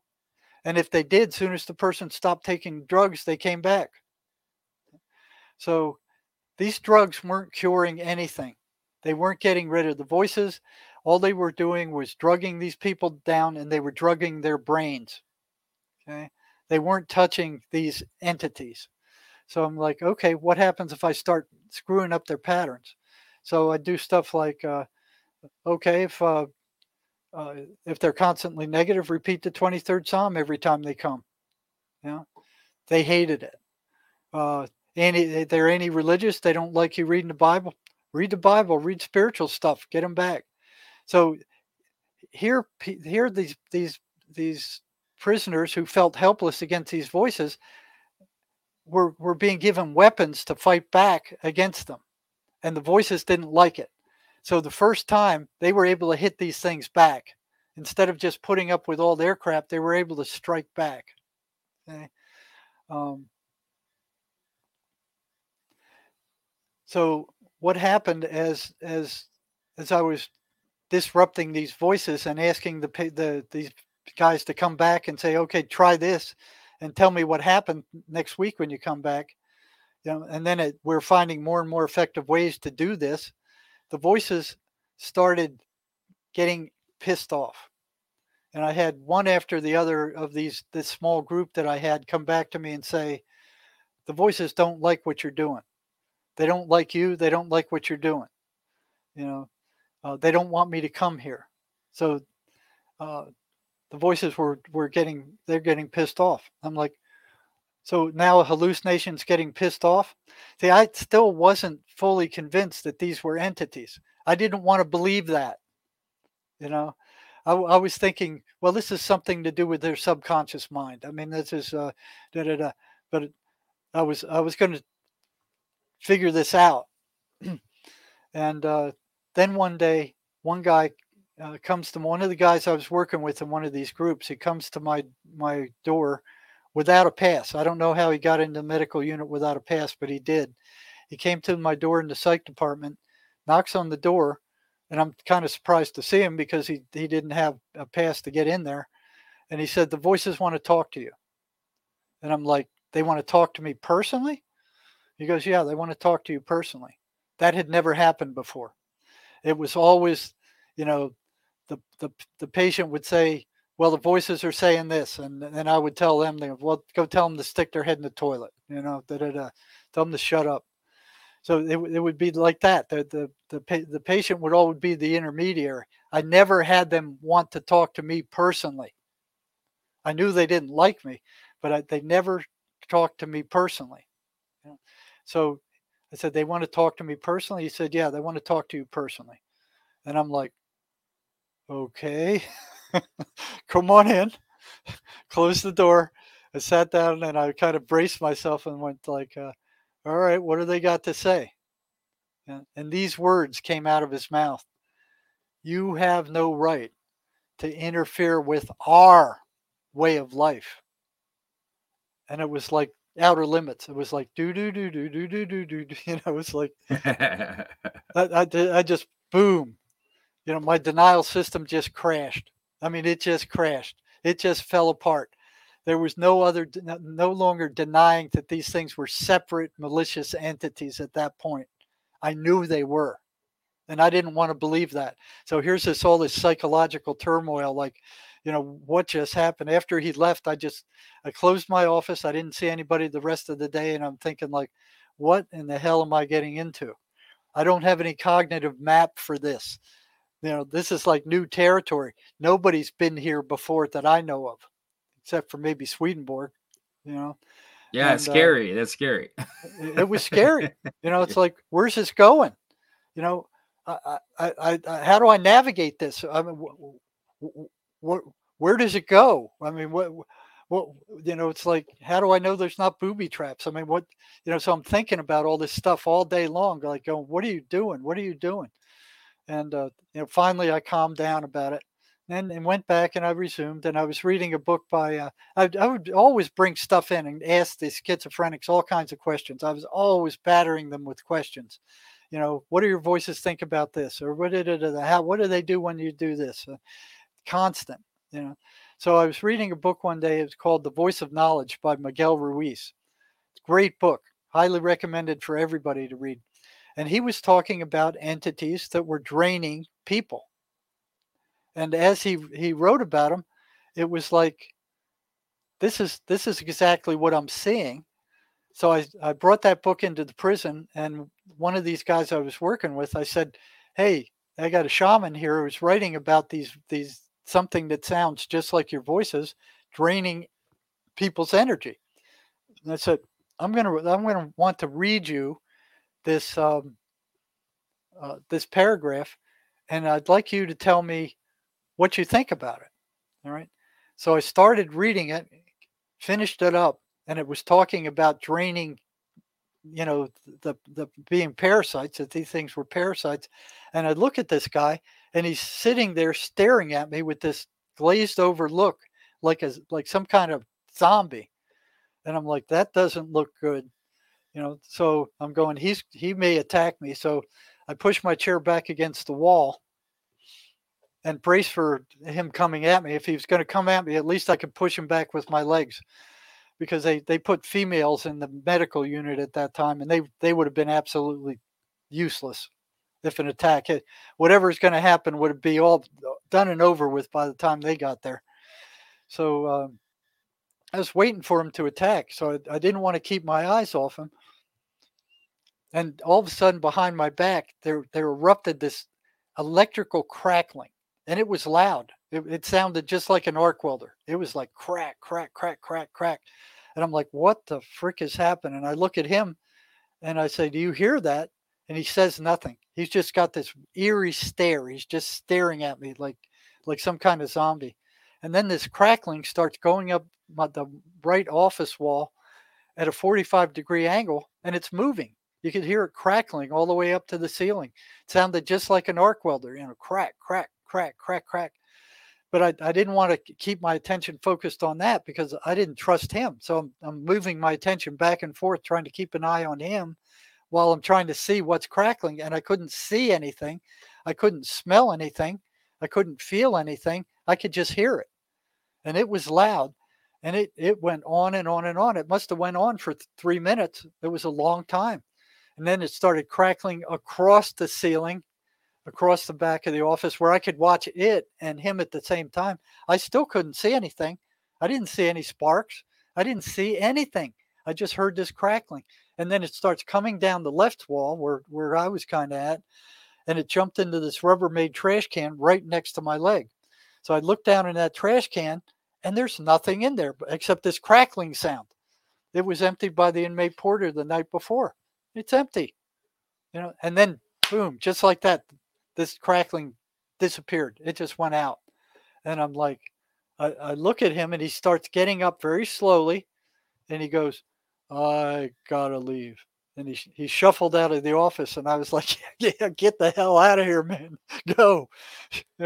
So he shuffled down the hall, and after he was left, I got up and I started examining the walls to see if there were any burn marks or any kind of physical marking or anything that would indicate manifestation, evidence, that this has happened, for some kind of evidence, and there was none. There was nothing. So I walk out in the hall, and I start looking to see if any of the other offices are open, if anybody was in there. Was anybody doing anything that might have caused this? Nobody was there. The nurses weren't in yet. The doctors weren't in yet. All those offices were closed. There was nobody in the hall. The only person in the building was the guard up front. And I was like freaked out of my skull. I was like, what the hell just happened? And I started thinking, am I started going crazy? Am I going nuts now? And there was nobody I could talk to. Nobody, I couldn't go tell, hey, any of my colleagues, hey, I was talking to a schizophrenic and this happened. I couldn't even tell my wife, because the little bit I told her before that, she'd go, why are you picking through the heads of these psychotics, man? These guys are killing people. What's the matter with you? So there was no talking to her, and this was beyond adrenaline junkie stuff. I mean, I was stunned. I mean, I was just, I shut down the office. I didn't see anybody that day. I just sat there staring out the window like, where is this going? Am I losing my mind? What's happening? I was just totally freaked out. I just stared out the window the whole day. All right. Did that drain all your energy? Well, I didn't feel an energy. I just felt numb. It was like a shock. It was a real shock to my system.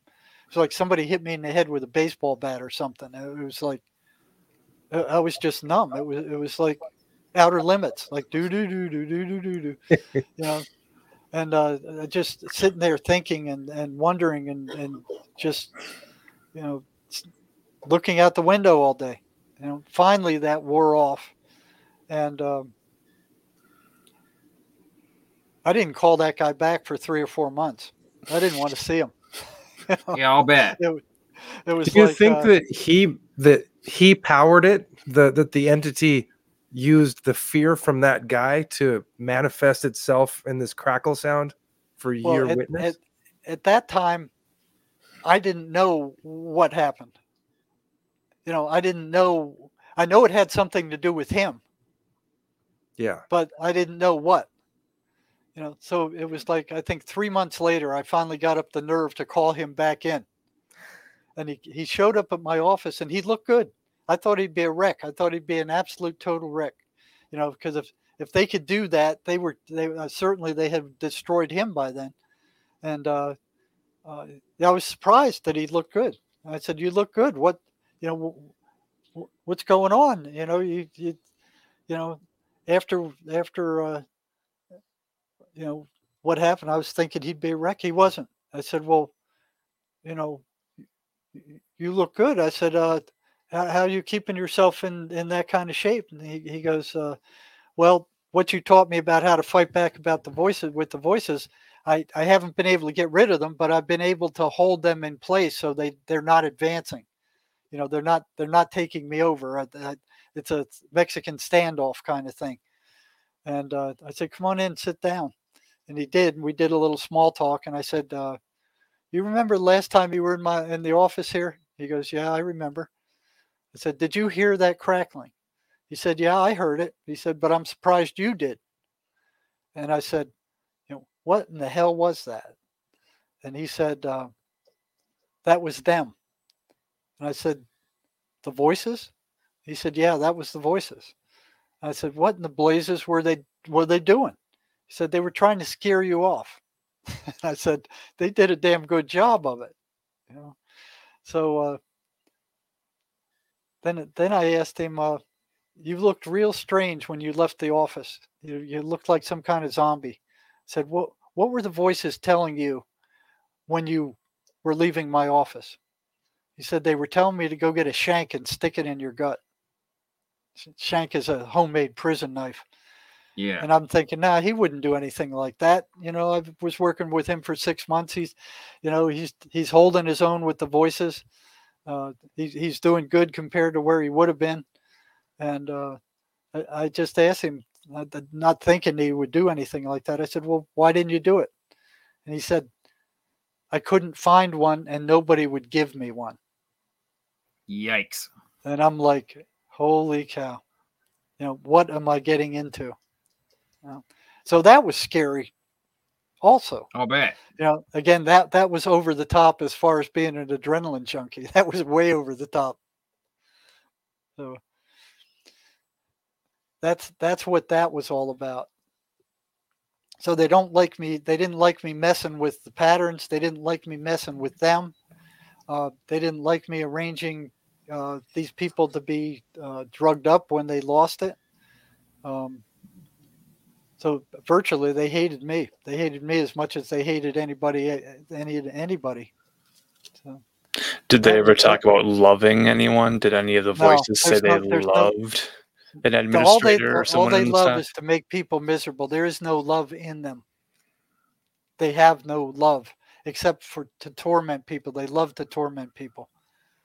They love to make them miserable. That's the only love they have in them. Does loving the patient break the pattern? I tell you, if you can send, that helps. That helps. Some of the earlier psych units, like Central State back in the 1800s, they would treat these people very humanely, and a lot of them got better. And they didn't even have medications back then. But if the patient can send them love, that's like hitting them with a blowtorch. They can't stand it. If they can send them love, they can't stand it.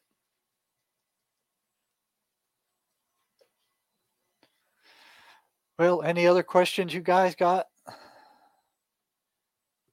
So we were talking about these things being energetic. Okay.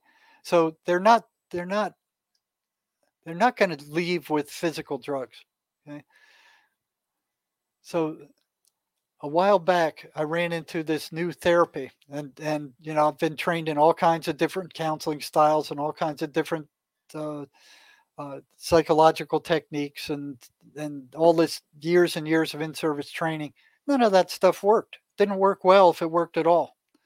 But I ran into something called the ACE Mace energy method. So I get all these emails every day. I get some pretty strange emails, and this one guy wrote me, and all he says is, he goes, "I got somebody that I want you to meet," and he says, at worst, she would be like a jolly old lady. And I looked at that and I went, "That's very odd. That's very out of character for the emails I get." So it got my attention, and I'm feeling like you should follow up with this one. Okay. So I did. I wrote him back and I said, "Okay, tell me about this jolly old lady." So he hooks me up with this lady. And I had no idea who she was. And, by that time, I had already learned about MACE, this psychotherapy. And it's energetic and it's spiritual. So it uses the spirit to find where trauma is buried in the mind. And then it energetically removes that negative emotion from that trauma. And it does it very quickly. And it does it very efficiently. So I read John Mace's books. He's got one called Causism, and he's got one called Energy Over Mind, right? And I'm sophisticated enough with psych to where there was enough information there to put this system to use with the people I was seeing, and it was working. It was working better than anything else I had.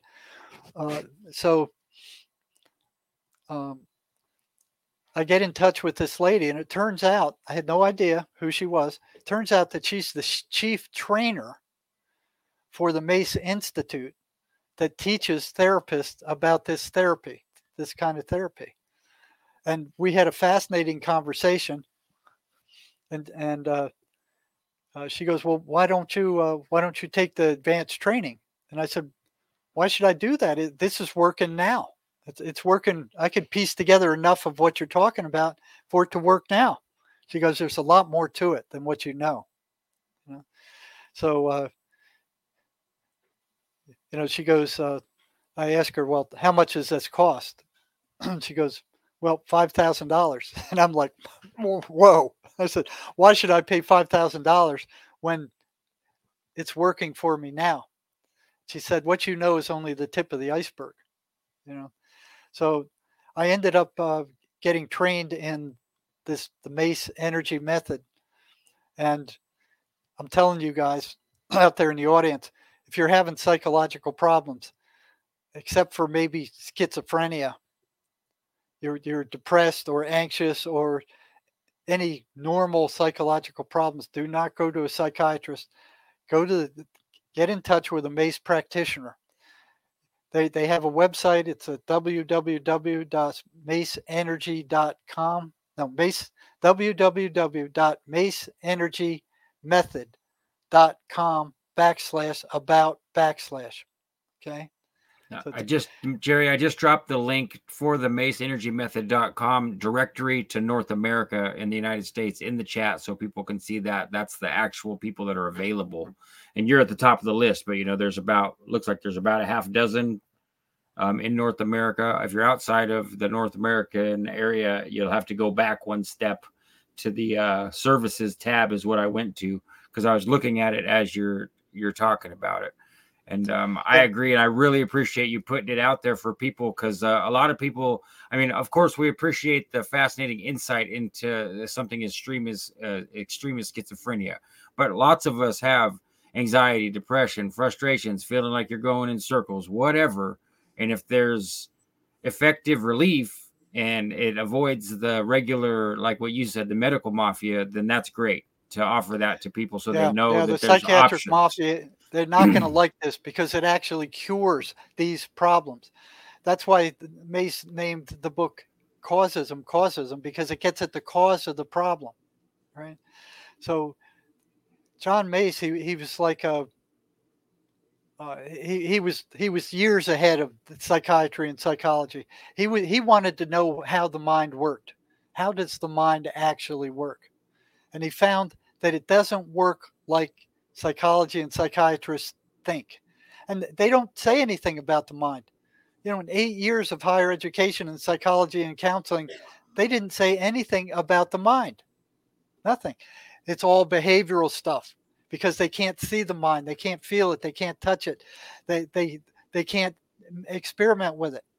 It's ethereal. It's not physically in existence physically, so they couldn't do anything with it. So they just blew it off. They just ignored it. So Mace found that the mind does not operate like we normally think it does. He said the mind actually just takes pictures of where you focus your attention, right? And he found that if you could turn a trauma into an image, that there was a way to get rid of it and drain the energy out of that trauma. And it happens very quickly. I've worked with people who had traumatic things happen when they were young, and they've been suffering with this trauma for decades. And in an hour, it was gone. They remembered the trauma. They remembered that it happened, but there was no emotional charge to it at all. You ask them, well, how do you feel about that trauma now? It's neutral. I remember it's there. Doesn't bother me. It's gone. And it brings down that entire chain of that particular type of trauma. And it happens very quickly. And it happens very effectively. And, there's nothing I've ever seen work like it. And there's not a lot of practitioners out there. This was developed in Australia. They took it to the universities, and they showed the university how well it worked. Said, look, we'll prove it to you. Look at this. Boom. They saw it. The university said, oh, well, we might consider it if you give us the patent for it. They went, screw you. We're not going to give you the patent. They'd probably take it and throw it away like they do with a lot of the other stuff, free energy and stuff. So they went to the Australian legislature, and they said, they showed it to them. They showed it worked. They said, this should be in the mental health centers. You should be doing this instead of feeding people drugs. This works. They showed them it worked. They saw that it worked. They just blew it off. It's like never anything again,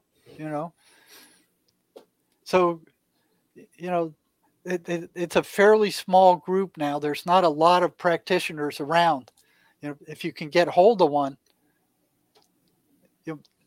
if you're having psychological problems, see those people. Make an appointment with them. In a couple of sessions. Do you relive the moment and overwrite it? You do have to do that.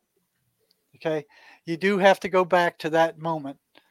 Now, this only works if you can form an image of you get.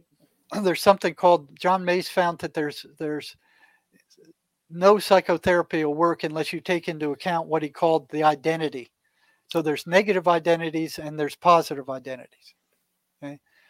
Positive identities are kind of, you got a positive identity as whatever you do for a living. You're a car driver. You're a father. You have all these positive identities that you created on purpose to help you survive on this planet. Negative identities weren't created on purpose.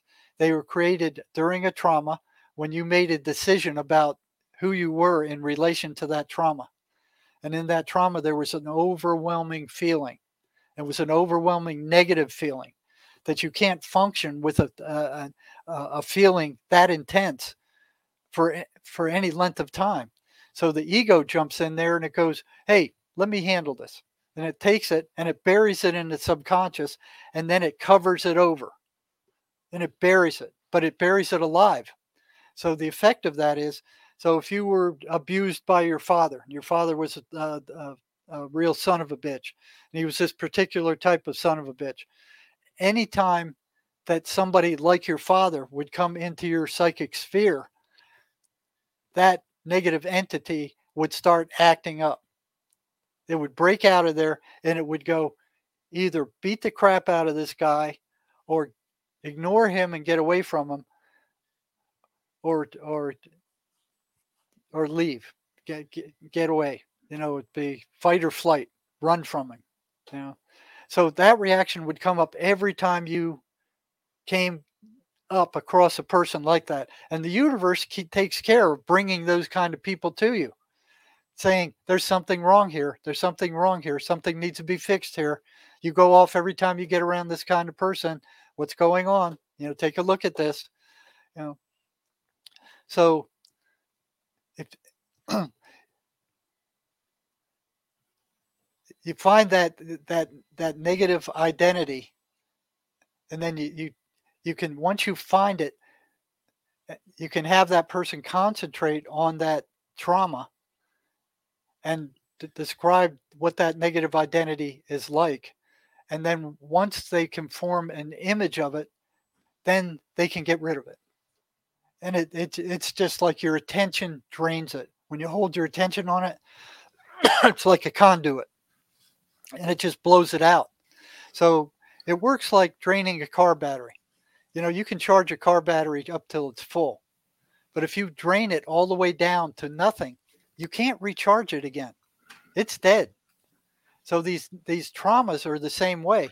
Once they're drained down to nothing and there's no energy left in them, they won't recharge. They recharge every time they're triggered. So while they're alive, every time they're triggered, they gain more energy. And then the person starts believing, well, that's just who I am. When I get around these kind of people, that's how I am. That's just how I behave. I just can't stand those kind of people. That's not true. The problem is with you. You know, once that negative identity is drained and there's no energy in it, that trauma's gone. You can be around those kind of people now, and you just go, yeah, I know what kind of creeps they are. Doesn't bother you. Just go, all right. Doesn't hook you. You know, so it's all energy. You know, so thoughts are energy, feelings are energy, memory is energy. It's all energy.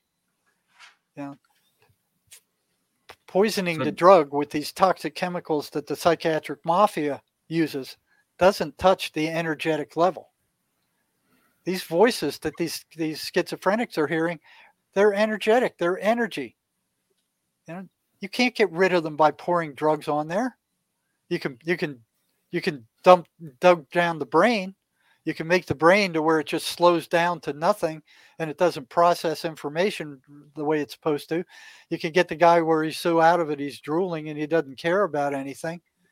You know, it's like drinking alcohol. I mean, you get drunk and it hurts, but you don't care about it. You know, if you bang your thumb or trip or fall or something, right. Yeah, it hurts, but you just don't care about it. You know, that's kind of what these psych drugs do. Yeah, the voices are miserable. They make you miserable, but you just don't care about it because you're all drugged up. I have a question about these identities that you're talking about, these negative identities. Would it be like in a man who cheats on a wife and then the identity becomes, I'm an adulterer? That could be, if it bothers them. Usually it's, you know, where a parent is abusive to a kid and the kid gets the idea, I'm bad. You know, I'm no good because my parents treated me bad. I must be a bad person. You know, so they get that identity as a bad person, and then they start doing bad things, and that identity through the bad things they do reinforces that identity. You know, so eventually they end up in prison. So the identity might be, I'm a bad person. That means I'm a sinner. I'm a criminal. And that's my behavior pattern. So I will continue to be a criminal and do crime and maybe get arrested eventually for it. Well, something like that. Or a woman who has a very bad experience with men. She goes, all men are rotten. I just won't get around them at all. It's a negative identity. The way it works is that you get into some kind of jam, you get into some kind of horrible problem, and you go, I'm never going to do that again. You know, I'm never going to do that again. And then 6 months later, you find yourself right back in the same problem again. That's a negative identity at work. It's like a computer virus in your brain. You know, it's working behind the scenes, driving your behavior, and you're not even aware of it.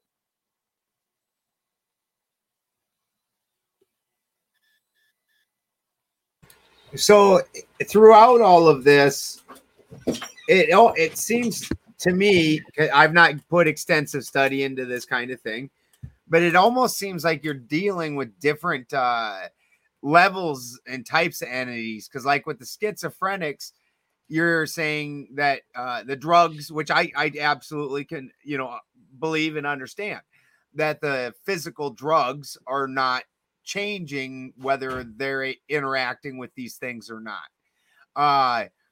As opposed, though, to the meth entities, which they need the meth in order to interact with them. So now the physical drug is bringing in interaction with those type of beings where that is, dependent on the meth, or else they don't interact with it at all. No, that's not true. Once it's like the meth opens them up to interaction with these negative things. Now, these aren't negative identities. These entities that the meth brings on, these are negative spirits. There's a difference. It's like the difference between a computer program. That's what I'm trying to clarify here. Yes, there's a big difference. Now, there's also a gray zone. Where in my practice, I'm going after a negative identity that I think is a negative identity. It turns out to be an evil spirit. And the other way around, I go after a negative identity that I think may be just a negative identity, turns out to be an evil spirit, or the other way around. I think it's an evil spirit and it turns out to be a negative identity. So there's a gray zone there. Is that like the where meth opens people up to infestation? Is that where they've put so much energy into a trauma that they've created almost an egregore of the trauma? And is that like what creates that kind of gray zone where it's not this thing or this thing? It's kind of almost. It's almost like a transition thing. If you talk to most schizophrenics, they will tell you they were extremely traumatized. They have a lot of trauma in their background. Until they break. If they're not using meth and cocaine, I've seen people go insane on cocaine. But meth is the number one. I've never seen any drug drive people totally insane like meth. My partner Brian, he says that he's a former heroin user a long time ago.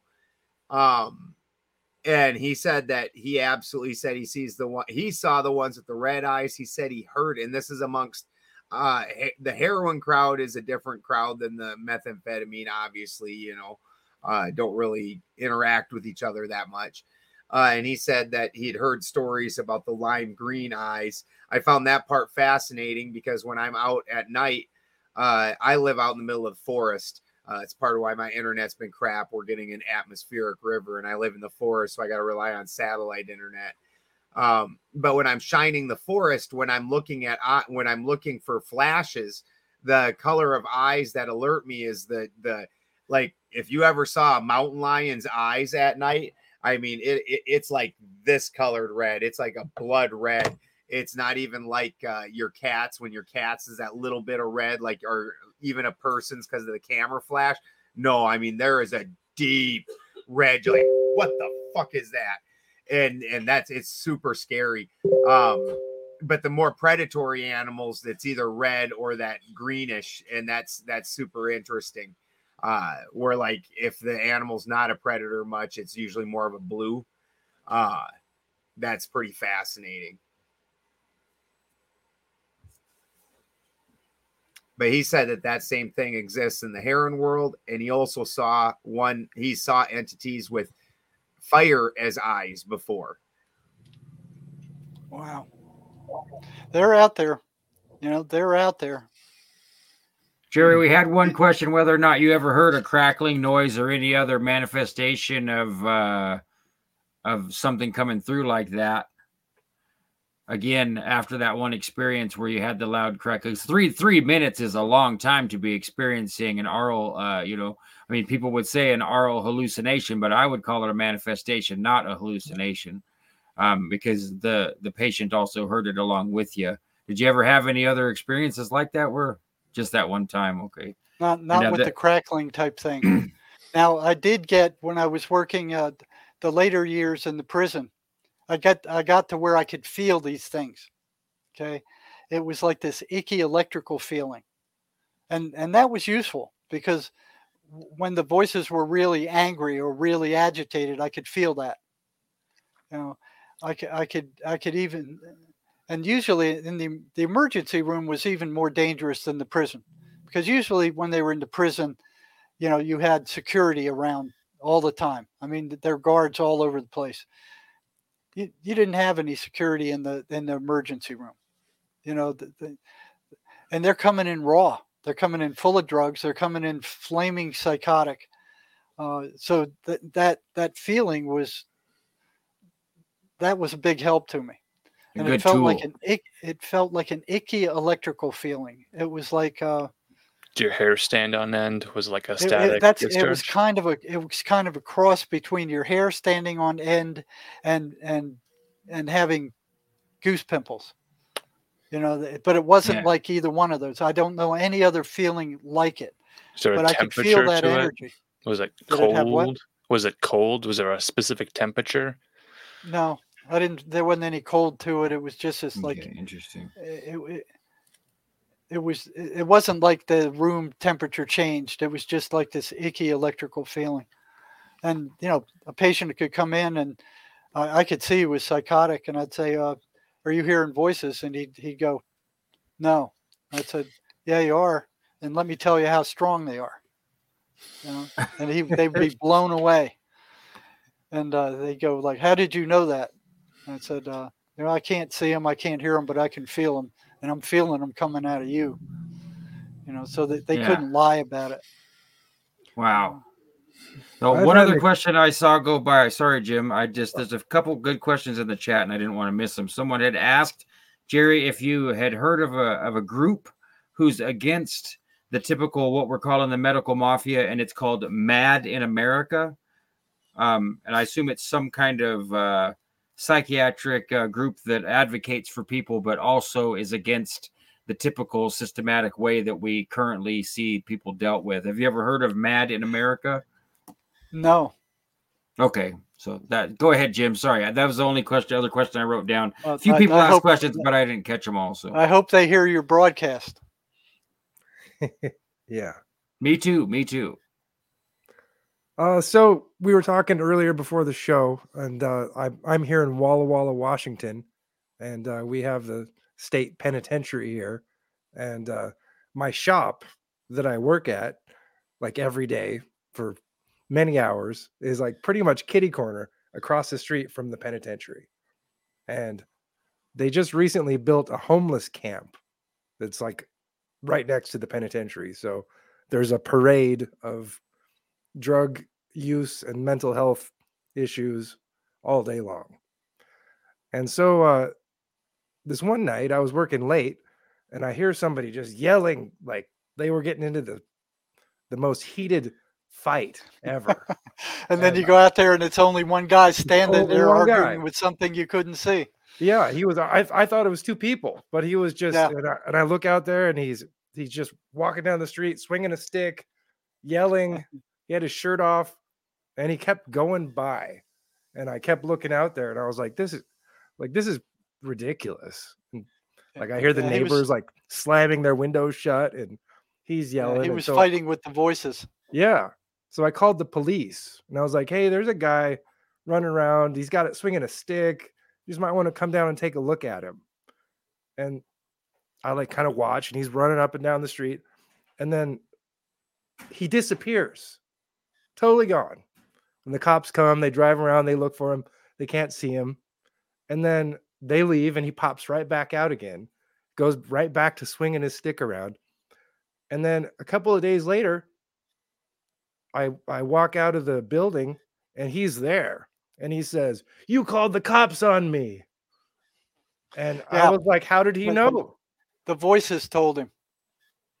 Yeah, I had one prisoner that the voices would tell him which houses to rob, when to go there, generally where the loot was, and if the people in the house were up, you know.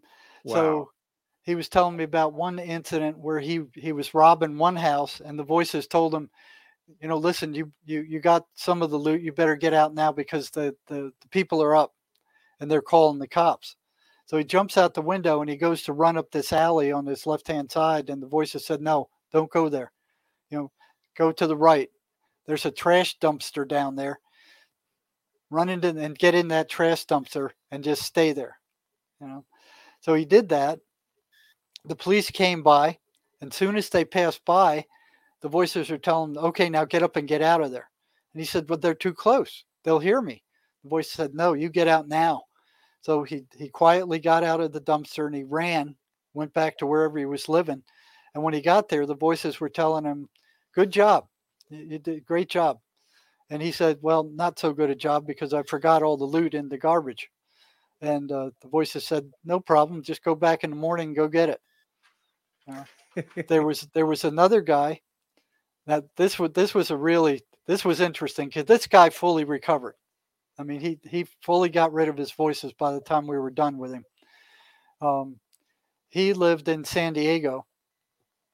He had a long criminal record, drug use. I mean, everything under the sun, pages worth of all kinds of crimes. And he was hearing voices, and they told him, hey, listen, we know where there's a Sesame drug field in Oregon. You know, take your, he had $250 or something like that at the time. He said, take your money, go get 2 burlap sacks, and we'll show you where it is. So he trusted them enough to go, you know, listen to what they said. They directed him all the way up to Oregon, down this long dirt road, and finally the dirt road ended, and he goes, okay, what now? And they say, okay, they say, take your burlap sacks and take your machete, and there's a hiking trail off to the left. We'll show you where it is. So they showed him where it was. He hiked for a couple hours, got up into the mountains, and he found this huge Sesame pot field. So he started cutting down this pot, and he had both the burlap bags full, carried him back down the mountain, threw him in his car, and he goes, well, what do I do now? And the voices said, well, we know where there's a park near here. Go over there and sell your marijuana. So he did, and he made a small fortune. He bought all the prostitutes he could afford. I mean, he bought all the alcohol he could drink. He bought all the drugs he could use. And the voices wanted to go fishing. And I went, no, come on, you're pulling my leg. He goes, no, honest to God, they were fishermen. They wanted to go fishing. They told me to go get a fisher rod and go down to the Columbia River.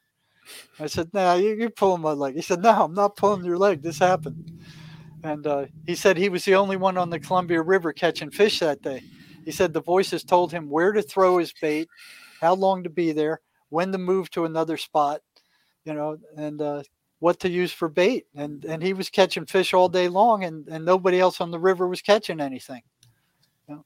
So he did that for a couple of weeks, 3 weeks, and then finally he ran out of money again. He goes, I need to go up to the pot field and get some more pot. And the voices told him, no, you go up there, they'll kill you. They're waiting on you. You know, the voices told him, take what money you have and go back down to San Diego. So they know stuff that, you know, right, precognitive. Don't know. Right, they're precognitive, and they're all seeing to some, or at least they have some intuition to what's actually happening outside of time, the scope of time. Yeah. Now I wouldn't say all of them can do that, but I've run into a lot of them that could. So they have a vested interest in your sort of onward living and success. It sounds like sometimes. Oh, they don't want you to have any success. No success. They want to destroy you. That's why they're sent there. You know. Well, then why would they want him to catch fish? I don't know. Did they want to eat the fish themselves? They want to just taste the fish again? I never asked them. Maybe they wanted to get a choke on the fish bones. No, it seemed like it was the fishing that they enjoyed. Okay. You know, so maybe they were dead fishermen. You know, dead alcoholics or dead somebody that used to fish. A lot of these. That's the mystery. A lot of these entities are people who lived on the planet and they're dead. Are some of these entities Okay. maybe animals? Were there maybe pets, cats, dogs, or things that these entities, these voices would travel into and out of? Well, I heard of a bridge in, I think it was either Germany or England. They called it the dog suicide bridge. Any dogs that went near that bridge, they would jump off the bridge to their death. Wow. It was weird. That's crazy. Did any of your patients ever make animal noises? Did they ever feel like they were possessed by the spirits of animals? No, never. They did make growling noises. That was unnerving. Like human growling sounds, but not trying to imitate a dog or something? No. Okay. That's unbelievable that they could be entities that were living people at one point. That's just and you can ask them. You can ask them. Did you ever have a life on this planet? And they'll tell you. Can we revisit? You said that there was one gentleman that had developed some type of symbiotic, apparently, attachment with some entity, where the entity, if you've ever read God Emperor of Dune, it very much reminded me of God Emperor of Dune, where have you ever read the Dune series by chance? I've read, what is it, the Dune, where there were these big sand hills and these creatures would come up out of the sand. Yeah, like as it gets into the later books, they end up describing that everybody in the Atreides line there, then they tend to have have voices in their head, and they're hearing their ancestors and other voices, and it drives most of them crazy. But then the God Emperor of Dune, it seems like he's not been possessed, and he's not, because the ones that end up getting overridden by the possession, they end up killing him, like his sister. But then later on in the series, you end up finding out that the God Emperor actually entered into a symbiotic relationship with one of the strongest of these attachments. And it very much reminded me of what you were talking about, where you said one of these entities was permanently attached and in a symbiote. You didn't say that word, but where they were consistently together. Yes. Yeah, and he could not get rid of it.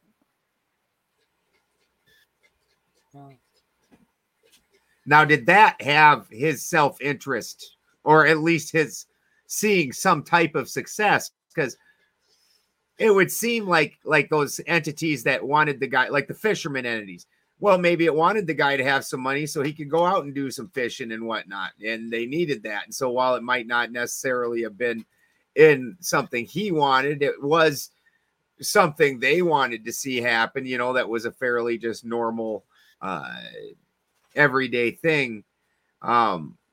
Did that entity that was consistently with him act in a way that would be beneficial to it or him, or having a life? Like, if I'm going to live inside of a dude, like if I was an entity and I'm living inside of a dude, I'm going to want it to be a good life. I'm not going to want to live inside of a heroin junkie, like that's living in a gutter. That sounds horrible.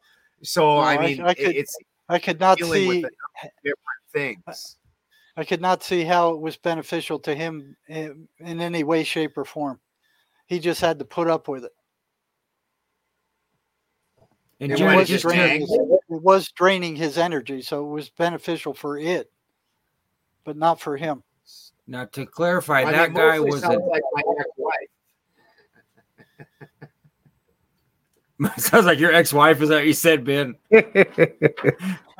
Well, now, I thought you said that the guy who had the permanent attachment was not necessarily one of the methamphetamines users or schizophrenics, but that he had come into that position by using some other drug. Now, yeah, it was ayahuasca or something like that. Okay. So that's a less knowledge on that experience in general then. So yeah. Because I mean it seems like could it have been Ibogaine? I don't know. He was with some shaman when he was doing it in South America. I'm curious because Ibogaine supposedly you live multiple other lifetimes. So were you that other thing that was living that out? And now it's like interchanging with you. I don't know. You know, that's I'd never heard of this with ayahuasca. So I was just curious if maybe if it was Ibogaine where you supposedly go live an entire lifetime out. And you wake up back in this one like, oh shit, I had a kid and a wife and lived my life out, or maybe, you know, whatever. I don't know. It was something he got from the shaman in the jungle. I was assuming it was ayahuasca. I don't know. Do any of these voices... Go ahead. I was just going to say, I mean, which country? This is funny. I don't know. Usually this doesn't happen, but sometimes we interrupt each other. My internet's really sucking. I'm sorry. Yeah. Do you know which country it was in, Jerry? Where the man... You know what? I didn't ask him that. It was one of the South American countries down there. Yeah. You know, Peru or somewhere in there. There's a question there about locations, I guess, domains, realms. Are there spirits that maybe are in Iran, that are not in Brazil, that are in Michigan, but not in Africa? So like location, geographic wise, we're talking Walla Walla, Washington Penitentiary area. Is there a spirit that has dominion or hierarchy over that location on the map?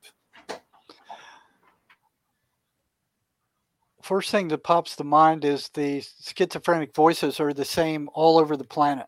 Okay. So they're doing and saying the same things at the state hospital in Georgia as they said in the prison, as they said in the mental health centers, as they said in the psychiatric hospitals I worked in. And now that I'm working with people all over the planet, they're saying the same thing to people in France and Germany and Romania and all these other, Portugal and England. I mean, they're saying the same things. They're running the same patterns. And if you look at it, you look at these patterns and you compare them to what's coming over the mainstream media right now, it's the same thing. Yeah. These patterns there's a one-to-one correspondence between what's coming over the mainstream media right now and what psychotics are hearing in their heads with these voices. It's the same exact one-to-one correspondence. Makes a lot of sense. The mainstream media and the deep state are a macrocosm of the psychotics' voices. Were there any voices that encouraged or in some way enabled the person to create art, music, paintings, or anything? Was there any creative output? Yeah. What did that look like? A lot of it was pretty strange. Matter of fact, there's a guy on YouTube who's schizophrenic who plays a piano.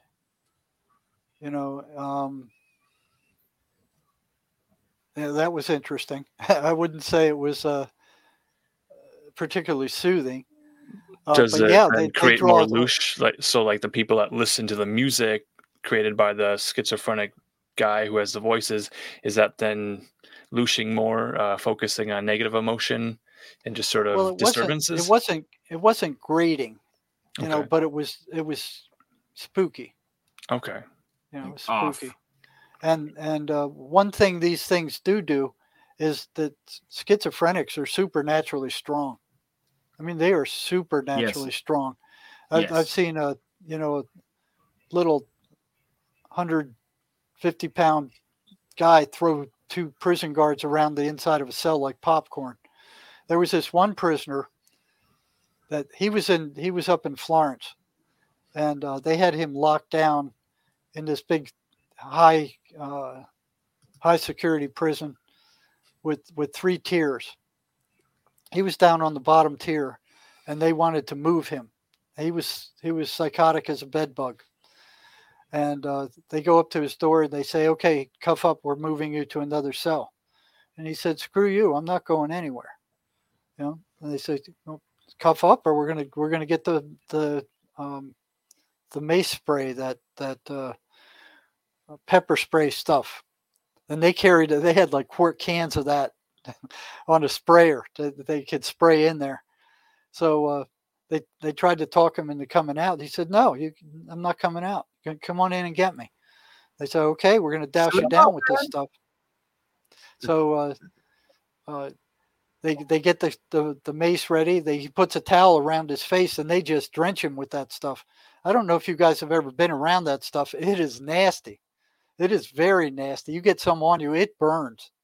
It's like having fire. It's like your skin is being burned by fire.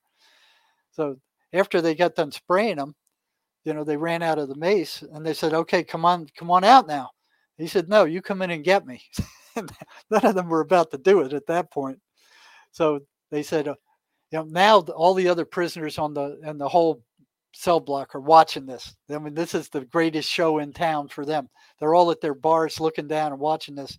So the guards couldn't back down at this point without looking bad.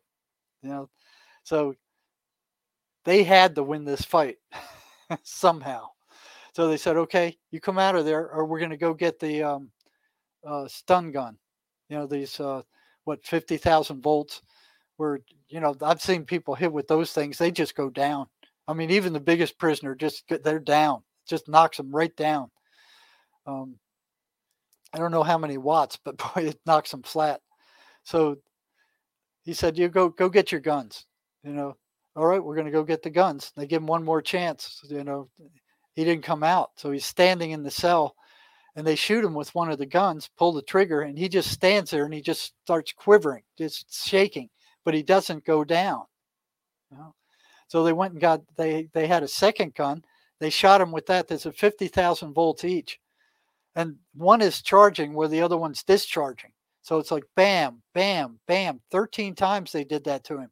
He still wouldn't go down. He just stood there and shook. And then the warden came down, and by then there's a whole pile of guards there watching this go on.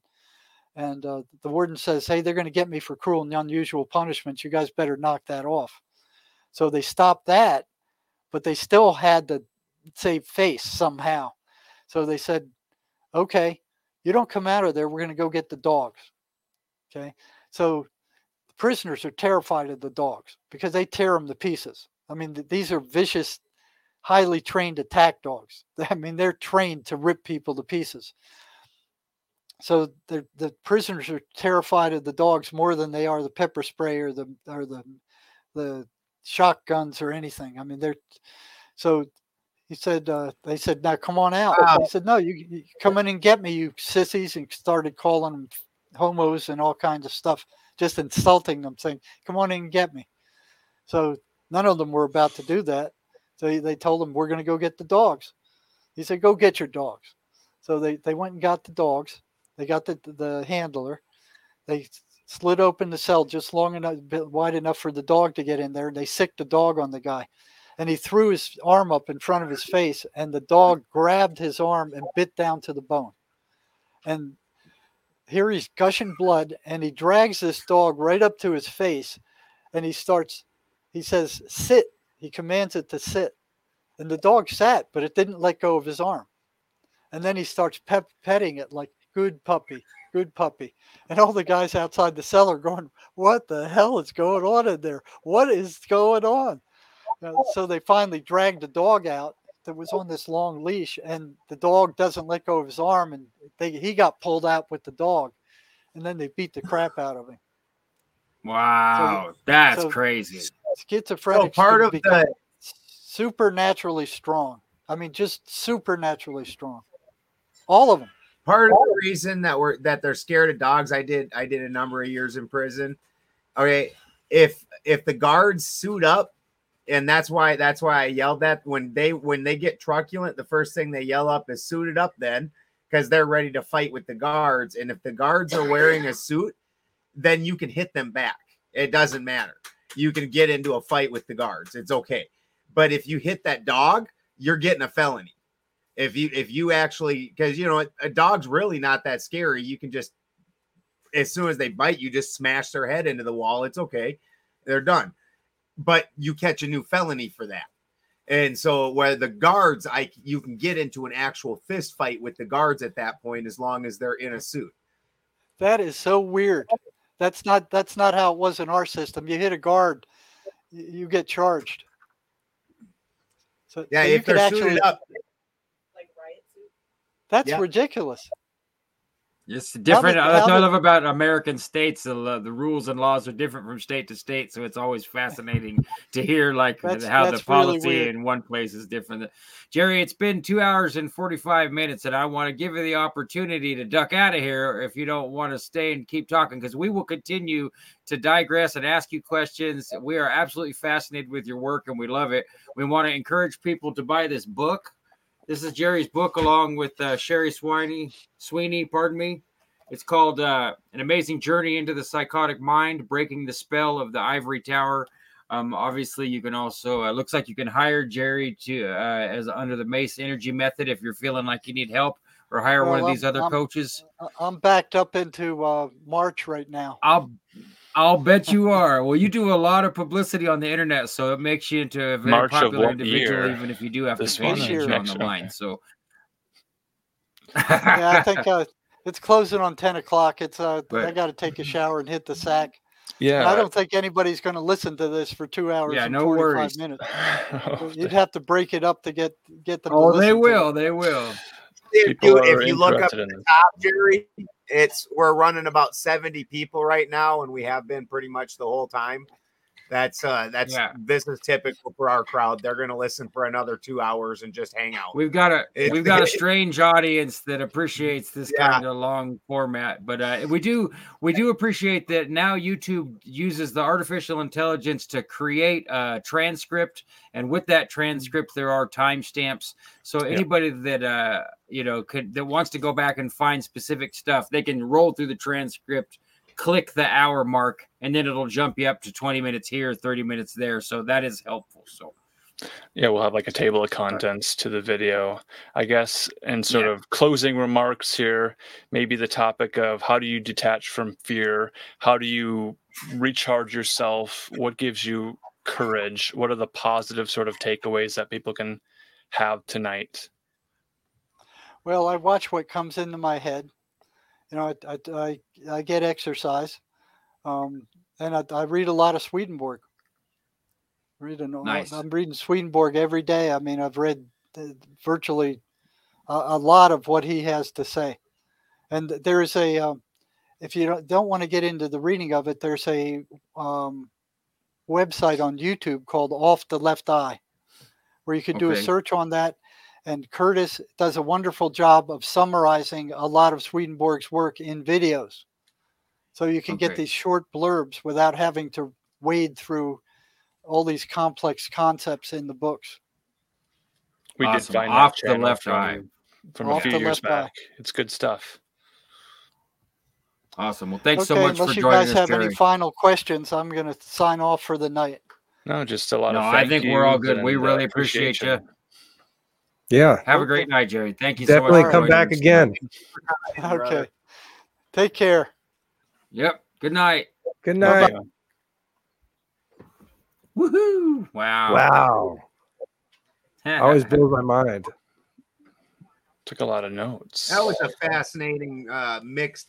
I find it to be a little more mixed bag than what he was making it out, where, as an overall, he puts it as it's all negative entities and they're all just doing destructive things. But then you hear some of the other odds and ends stories. So and even inside those, there's a bunch of different things. Like that's a real mixed bag of entities, it sounds like to me. It is. It sounds more complicated than what it's easy to describe, right? There was talk of so-called guardian angels, real complicated, like a devil on one shoulder and guardian angels on the other. So there's this interference pattern running between negative and positive, and an angel on one shoulder may be encouraging you to do the right thing and say there will be consequences. And then sort of like the old cartoons used to demonstrate this a lot, when cartoons were showing the truth of the world. Yeah. Angel on one shoulder, a devil on the other. certainly. I guess there's other talks of what people might call the daemon or the holy guardian angel, or a voice that is more beneficial. I don't know if that's going to be seen in a prison or a psych ward. Probably not something that he was experiencing. The people who were in touch with a higher mind or angels or something to that effect. So his background in and I'm sure that's part of the wards. danger of being in that position is he doesn't get the good ones. He's only seeing the negative. I'm sure there's people that also still have voices that aren't telling them to stab people. You're just not having to deal with those people in a prison, like you say. Yeah.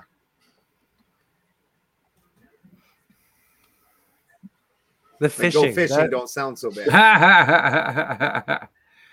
Unless the guy was like suffering all the time with these negative thoughts. And so, but I guess you could do that when you're not fishing too.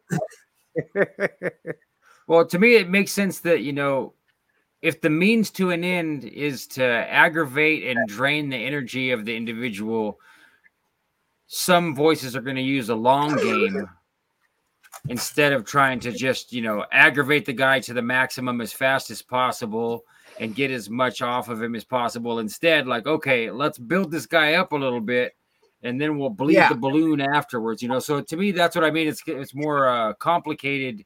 I don't think that Jerry's necessarily wrong. I don't think that they're, in all these experiences that I've ever read or heard about, there's not like a middle ground.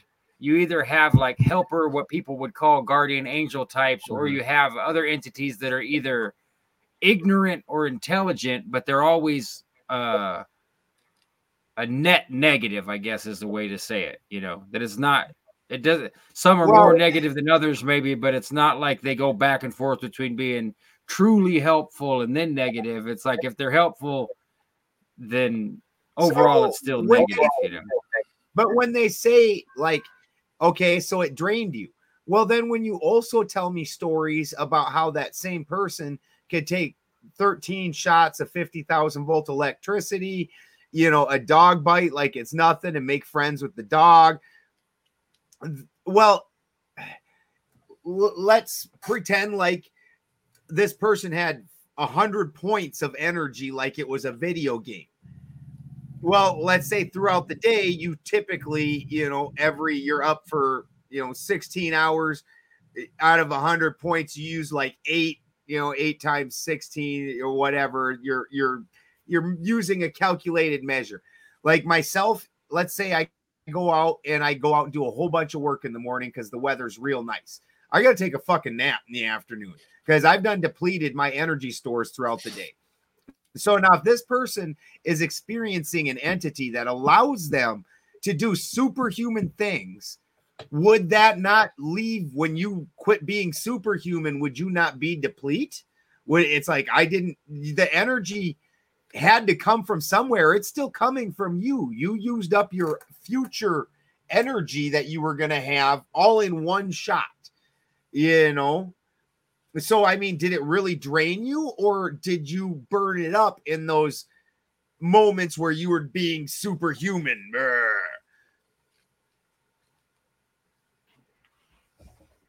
Rachel said something about it's an exchange. Was that what you said, Rachel? Yeah, sorry, I'm making something. So for people who are familiar with Carlos Castaneda's, he describes these types of entities in the dream realm. And it's an exchange. So they're absolutely 100% depleting this person, but building them back up because that's the exchange. What do you want? You want to be invincible? You got it. The only trade-off is that emptiness. I get to, you're empty.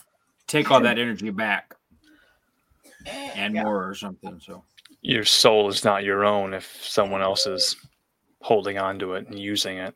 We are in a relationship. That's, it's a parasitic agreement. You're like, okay, I'm taking this on. It's still an agreement. It's still an agreement. If you know about it. Right. And you so don't. is it parasitic? Because are you also being a parasite? You're like, yeah, this dude gets to be fucking invincible. Like, all I get's a little bit of energy. Like, who's being the parasite here? Yeah. Totally. Especially if it's a person that's a heavy drug user, their life is pretty low and uneventful in the long run. Sure, they get high, but other than that, it's pretty depressing, I would think. And then this entity comes and gives it all this attention, and even though it's negative, it's something so exciting and terrible. I mean, you can't forget seeing a shadow person. Right, and that might lead to a delusion of grandeur, or that person might become a cult leader with esoteric secrets that no one else has. And then to be able to sit down in a room with a group of people, just, wow, tell me your stories of the occult sciences, and you've got knowledge of the other side. So then that kind of feeds the identity of the person, inflating the ego, and then leading more people down a dark path to being fed on. I mean, how is that story any different than the biblical original stories where supposedly the fallen angels taught men the mathematics and the other different arts like that? Yeah, metallurgy and all that stuff.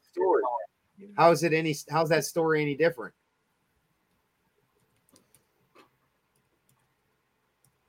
I'd say there's not really a lot of divergence there. I mean, well, the plus, Ben, you know that some people's theory is that the demons that exist are not dead humans or fallen angels from heaven. That actually what happened was the heaven. Now, this is mostly from Michael Heiser, but there are other. He's just the one that brought it to light, and he's passed away now, but he's a Christian guy, and what he discovered was that the theory was, okay, so the Watchers come down, they get in trouble for fucking around with human women, and that manifests new things into the now world. They have to watch human women get fucked forever. Them cuck sons of cucks. The Watchers are cucks. It's true.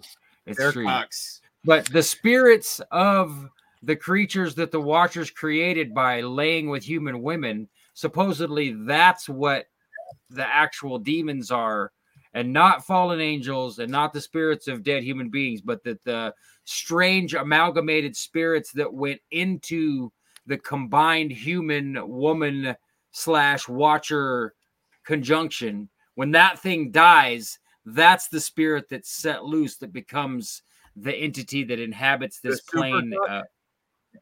That's right, the super cuck ghost. It's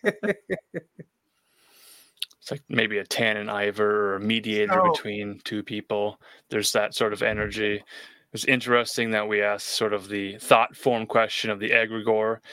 Does this sort of negative voice entity thing want to create a negative thought form tulpa egregore sort of companion that this person can then have a relationship with, maybe in the form of an incubi or succubi?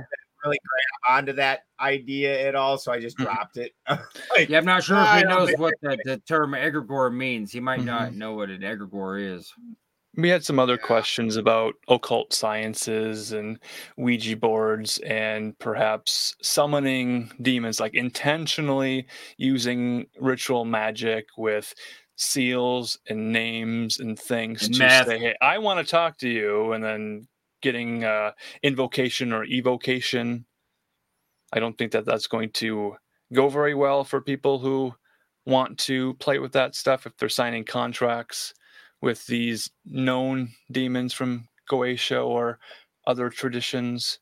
And I will say, as far as other holy books, we talked about the Bible and the 23rd Psalm. But okay. So when you keep saying demons, though, and signing a contract with a demon, how is it any different when you agree to serve?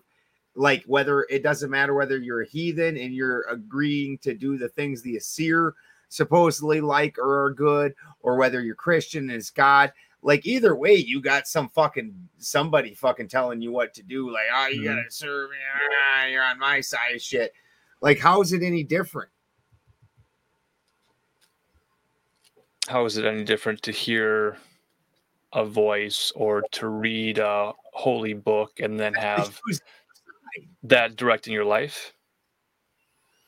Because okay, so as a heathen, when you look at Odin had Hugin and Munin. That was rather than angels, that was 2 crows or 2 ravens, you know, and then he had 2 wolves that are lesser well known, that he also had, and he fed them wolves nothing but meat.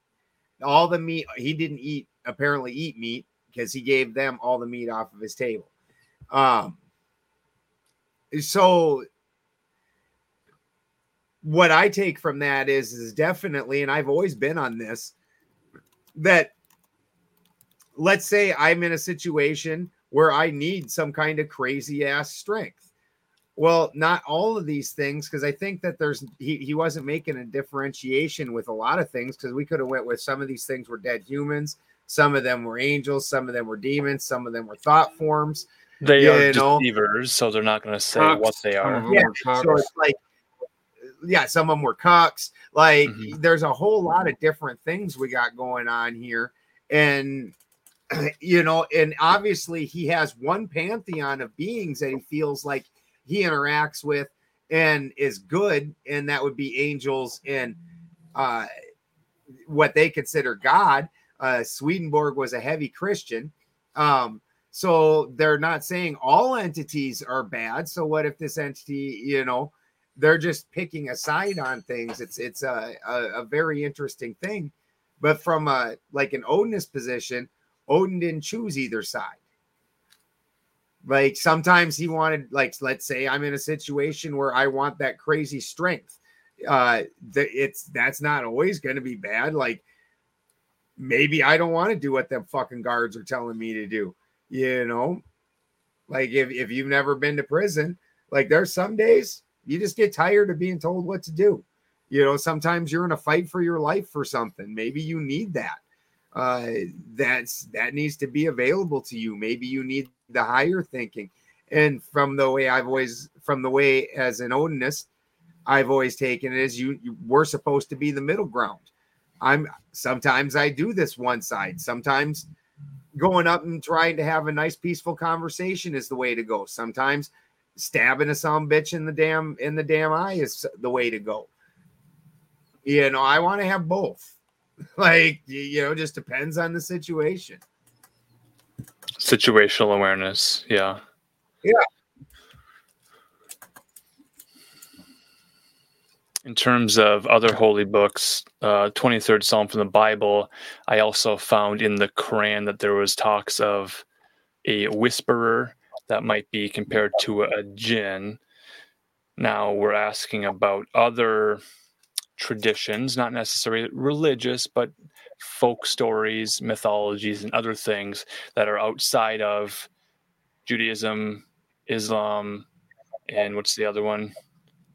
Did I say Judaism, Islam, Christianity? Those 3 are there stories of this in the Abrahamic, sure, the Abrahamic pantheon. See, and even Cozy over here said it. Some angels are dickheads too, and it says even in their Bible that angels are liars, like, and that they have their own self-serving agendas. Well, doesn't that sound like the other side? Like, you know, here I am in the middle, stuck in the middle with you, right? Like. And neither side has the physical ability to affect this plane, which is the thing that I say.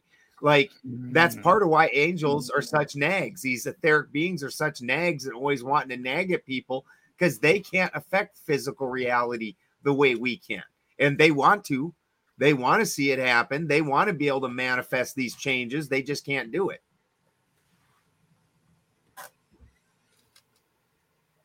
You're on mute, Jim. Oh, and you might be talking to Rachel. Never mind. Yeah, it's interesting. I wonder if they liked communicating in English, or if someone was bilingual, would it be in both languages that these voices would talk to them? That's something that are they even talking in a language, since it's inside of your head and not being heard by your ears? So you're just taking a thought and then interpreting it into English. Like, is there even actually a language behind what they're saying? I've had this experience one time. I went to a farm store. I was just poking around, looking around. I thought, like, I'm going to stroll down the gun aisle. So I'm like cruising around, looking at guns. The old guy that worked there was showing a gun to somebody, and then he's like, "Oh, we'll look over here." And so they went off down to the other end of the store, and I like looked down, and he left a pistol on the counter, and this voice is like, "Steal it, steal it, steal it, steal it, steal it, steal it, steal it." And I was just like, I was like, I gotta take it, I gotta take it. And I was like, no, that's crazy. Like, why? I had to get the hell out of there because it was like just an overpowering urge to take this gun. And there were cameras, I wouldn't have gotten away with it, but it was that voice. And it wasn't me, because like I'm not like looking for stuff to steal.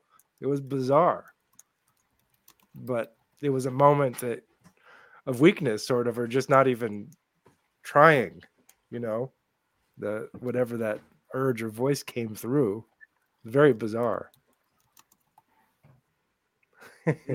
See, and then like when you look at occult ideology, you have differences between like a principality, which a principality is a very strong thing. And I would say that what Jim's talking about, that's a basic principality to like theft, take things if you have that chance. That's a general energy that's just out there. One of the only ways that I've ever been able to actually put almost physical example to it is when you see dogs in a pack, and all of a sudden you have 6 dogs, and 5 of them or 4 of them don't have anything to do. They're just like looking around, fucking off. 2 of them get into a fight, and then all of them will jump one of them. 4 of them will pick one of them out of that 2 and jump one of them. And all of a sudden it's a 5-on-1 fight, and they were friends before that, and they might even be friends tomorrow. But you can literally feel that energetic shift happen. Like something is there, and that's a principality. And I don't think that has a whole lot of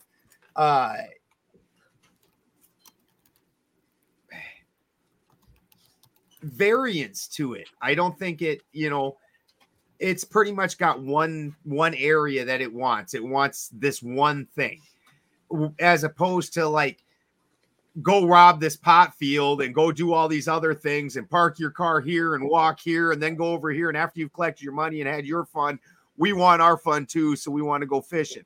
That's a whole fucking different, that's very complex, as opposed to just basic violence or basic theft. Like the situation presented itself for you. And so that energetic void was there. Like, hey, somebody needs to steal this fucking thing. Hey, Exactly. Yeah, those are the intrusive thoughts, where if there's a social system in place to say, stealing is not good, don't steal. If these are the 10 commandments, don't murder, don't steal, don't, these things, like maybe the lawyer will say, don't libel other people. There's these moral arrangements in place to maintain a society. So if there's a society that we have in America now, and it's sort of breaking down the hierarchy of the police are not responding to calls, and people with meth addictions are kind of allowed to go into malls and take whatever they want, and the employees are just stepping aside and like recording. I got you on video. I saw what you did, but please don't hurt me. Just walk out. We're going to claim the insurance thing. The social fabric of this arrangement of getting along and doing well is breaking down. The intrusive voices in people's minds to say, you can get away with these crimes now. You can steal the copper from the construction site, throw it in a limo, and drive away. These intrusive thoughts are instructing people to do things to then get them more drugs, I suppose. And no one's really pushing back against this. There's no sheriff in town. There's no Barney Fife in Mayberry anymore. It seems like an open air prison. The questions we would then need to ask are, what are we to do about it? How do we stand up against this? How do we defend ourselves? So did the Abrahamic order, because as a heathens, we don't have a set list of rules. Now, by making those 10 commandments, did you in the same fashion, the day that those 10 commandments appeared, did you basically, just by the nature of the world, you made 10 positive things, the internet, 10 automatic negative things that appeared, basically then principalities that appeared that are going to naturally be negative in order to counteract this positive. And so you've got riding society, these 10 principalities have been charging and gaining power. Right. So the equal and opposite reaction to the don't murder people. Now we're talking about murder. So now you're saying murder is an idea. Murder the hell out of people. Some people aren't going to do it. Those are the good people, but those are the people that are more likely to be murdered than the people to defend themselves against the murder. Sure. Yeah. That gets into philosophy, certainly. Yeah. And then in America, with, I guess, people having conceal and carry, guns, we have a culture in America of self-defense and things, which is different from other countries who don't carry weapons and sidearms.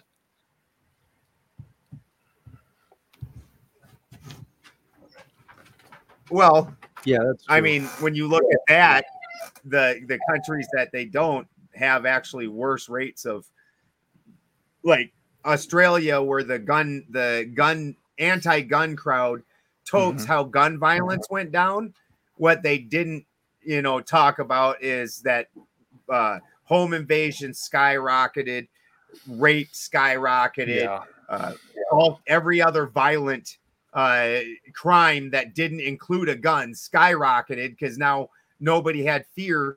Where, like, even now, even if you know a woman lives at home alone in America, like you take Switzerland, where basically everybody has to have a gun, that kind of thing doesn't exist, because you don't want to get shot. Getting shot sucks. It's not a good time.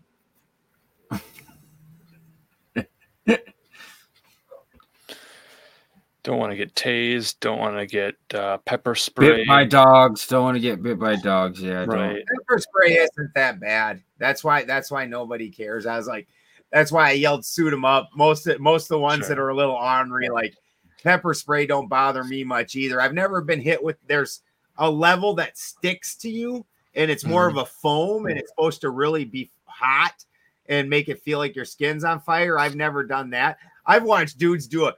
One dude, this was great. I was in the hole, right? And this guy, he's out, and he'd fucked up so much. Occasionally, they will take away, like, you can't even be in the hole because they got to have, like, more access to you. So they put you out like this just metal cage that's just open, and then they can reach in from the sides and whatnot. And so he's out in that, and the guy's down to having nothing but like one of them hospital things that they put so you can pee in your bed without getting up. Bed pans. And no, urinal. Not the pan, the little jar thing that's, urinal. Yeah. And he has one of those, and the guard walks up, and he just chucks it right in the guard's face. And there's actually 3 guards, and it hits that guard's face and splits and hits the other 2 in the face also. I fucking laughed. It's so fucking hard. And they walk in, and that guy, and they tell him to cuff up. And he's like, "Suit him up then."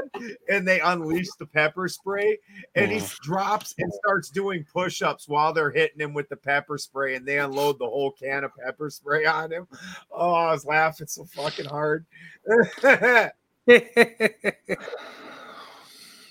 Thank you, SB, for joining us and being a professional host when we're just being little silly guys wanting to play some guitar solo music.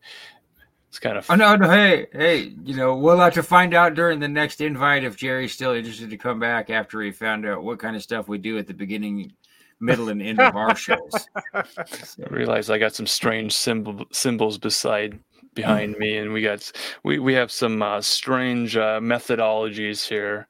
I mean, he admitted that he's an adrenaline junkie, and he told us some stories of some what I would call some pretty fucking high risk behavior. So that, it goes both ways. But. We did ask him about music. I didn't specify Christian band. He well, mentioned I think the Mannheim Eagles. Steamroller is pretty Christian. Now the Eagles are the opposite of Christian. Okay. But Mannheim Steamroller, I would say there's a pretty good chance those guys are. I bet the guy that founded it's a Christian because they're always playing Christmas music. Right. They're always playing the Oh, Christmas. You gotta love Christian Jesus holiday. if you're gonna play Christmas music. I mean, I love Jesus, but I don't even like Christmas music. So. Christmas music sucks. It's just horrible. Do the negative voices not want you to sing Christmas carols, or do they want you to drive other people insane? That's a good question.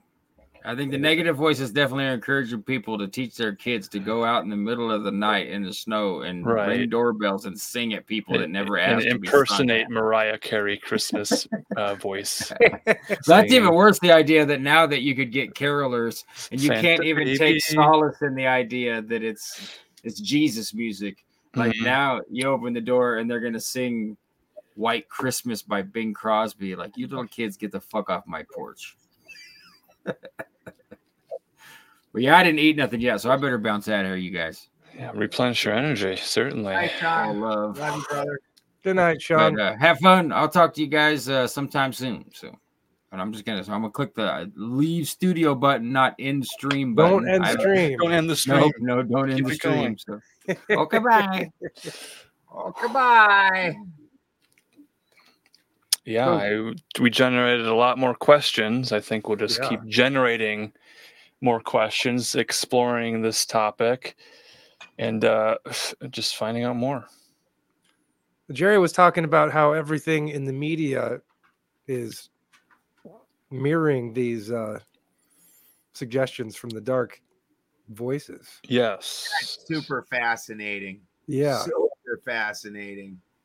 I wonder if they're whispering in the ears of the powers that be, even more than we'd want. Putting the trigger words in the teleprompter so the newscasters read the words. Some of those might be BLM, like Black Lives Matter, but now white people are angry that their lives don't matter. It's this sort of polarization and divisiveness in all of the news stories.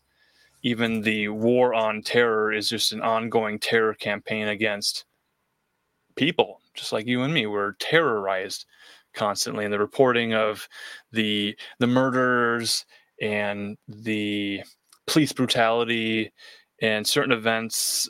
This is where it gets really difficult to even talk about stuff on the platform that we're streaming on. If we say certain names of individuals, then the AI kind of triggers the no, can't talk about that. I'm thinking guys who are having their neck being knelt upon, and now they become sainted by certain members of communities in certain cities in like Minneapolis. Those sorts of louche events, maybe false flag activities, what's going on in the Middle East right now with certain countries that have a certain group of people. I don't know if they're ethnic or religious or cultural or genetic or what the deal is over there. Certainly something stirring up there. Our history. Have you ever been in a situation like that where you're self-aware enough to realize that you're in a situation and you're reacting to especially in the last so many years, because I've been transitioned into more of a leadership type roles instead of just an independent role where I have a lot more leadership responsibilities. There's times that the things that I'm doing aren't even really my choice. whether I would choose a different thing. But there's sometimes you have to go with what the situation dictates, whether you like it or not. And as a leader, you're able to kind of choose those things, but there's some of those moments you just can't. It's out of your control. This is the way this is playing out. And sometimes even your position in it, you have almost no choice but to play it out in such a way, even though you see the consequences that are and repercussions that are going to happen later because of this. And you would just as soon not suffer those repercussions. You still have to do this. Yeah, very true. There is nuance there, certainly. Slow to judgment of political figures, and this might be a very unpopular opinion, but posting political figures on Instagram or Twitter or wherever, and then saying they're the devil or they're the worst person alive or the best person alive. We are in an election year in the United States of America. People are going to vote as hard as they can to find hope and change.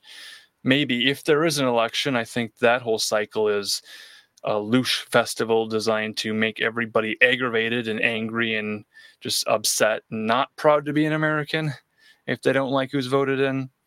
We do have local jurisdictions and communities, county levels, and your local sheriff is probably the person that you'd want to get to know and talk with and understand. The neighbors in your area, certainly. There are solutions. Yeah, that is really where you can make a difference. And I'm not into voting because I don't think that it really matters what you or I pick for the president or things like that. Yeah. But on a local level, yes. Sure. And those politicians and those leaders, they are just as susceptible to the negative inner monologue that's feeding on their ego to say you are an important politician.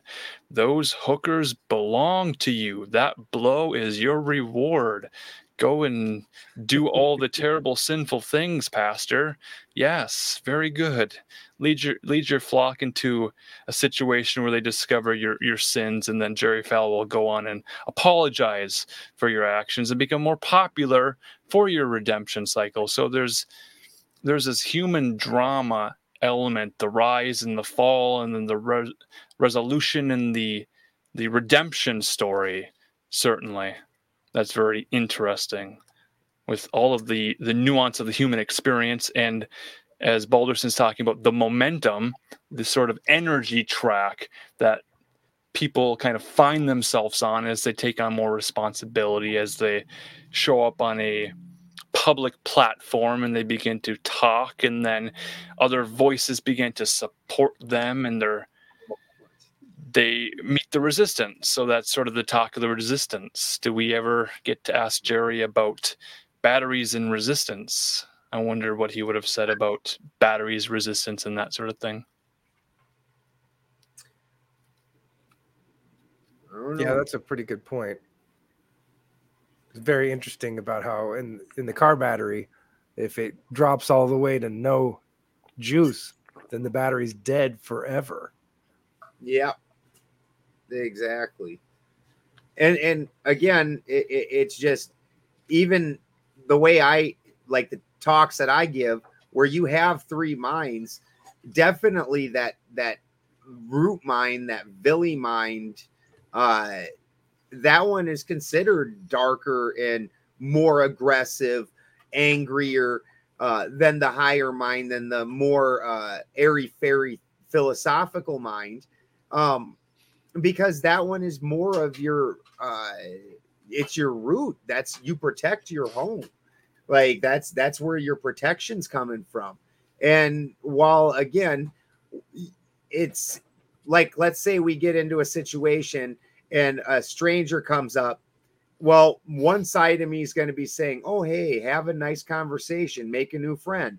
Another side of me is going to be saying, smoke that motherfucker before he comes and starts stealing things, before he causes problems. And I'm going to sit there in between those two things and weigh and measure how this person's acting.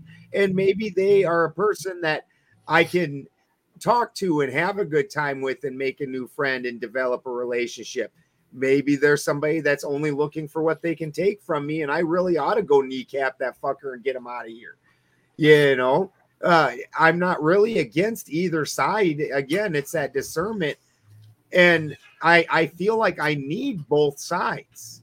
I need both things. I don't want to just be always be friendly, be airy-fairy, things like that. That situation doesn't always help.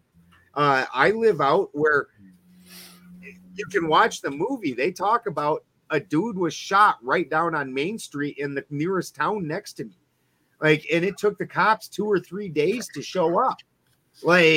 If you're counting on that help, you in a lot of trouble. That guy was collecting flies before the cops got there. Geez. I mean, that's not going down. So you've got every people that have lived just exclusively in a city where all these services are immediately available, where somebody else will come take your problem.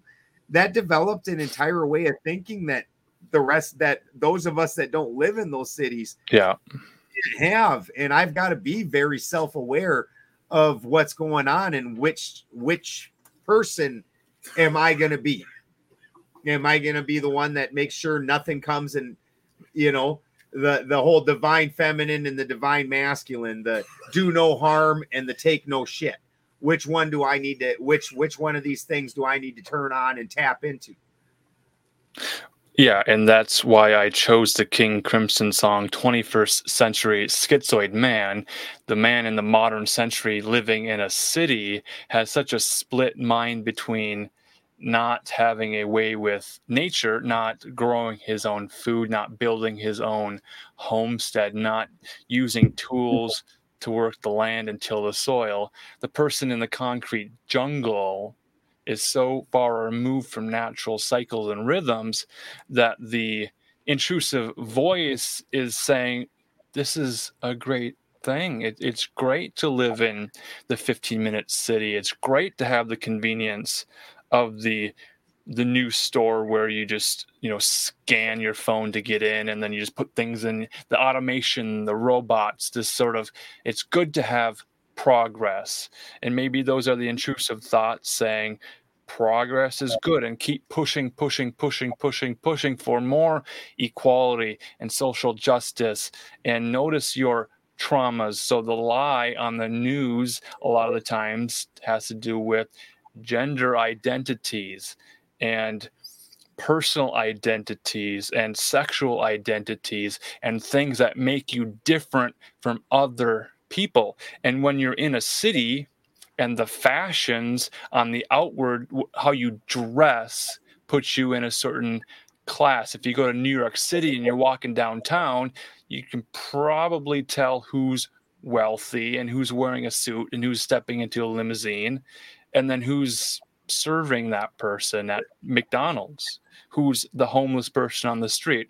There's such a variance in a city center, and with all of the bars, all of the liquor license and the availability of alcohol in these cities, and the recreation being go to a bar, drink the alcohol, drink the spirit as the entertainment in the city. That's how the cities make their money. Even small towns with their municipal liquor license, that's how the counties make up their budget, is by selling alcohol to people. So now we have a real issue here to figure out if our modern civilization is relying on the so-called sin taxes to sell people government permissible THC, marijuana, nicotine, cigarettes, alcohol, all of these so-called sin taxed items to make up the revenue. Then our whole modern civilization is built on something that is not beneficial to people if it's self-sustaining itself by giving people alcohol. And they'll say, well, drink in moderation, and if you're pregnant, don't smoke these cigarettes. So they give you the warning. They tell you it's not a great thing, but then the government benefits from it. Your local school board, your local police station, your firefighters, part of their paycheck comes from what? Is it coming from a local liquor license at a sports bar, at a stripper bar, you're at a titty bar? And now the vices are celebrated at that point. Right. Yeah.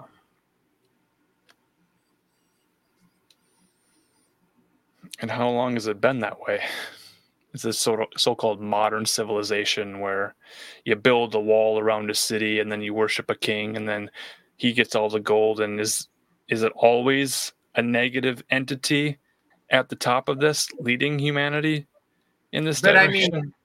I mean, at some point in time, like when you look at the tithe system, for me, then at one point in time, the tithe system, and as far as heathens were concerned, you went and gave the Jarl a portion of your best grain. Now, the part of the reason that you gave him the very best grain is because the Jarl was going to set aside the seed crop for the next year, because that was part of the whole, you're planting his lands, he's getting a portion, you're getting a portion. You would give him your best, because now next year when I go to plant, those were the best seeds. They should produce the best crops, and we both keep coming up and everybody raises.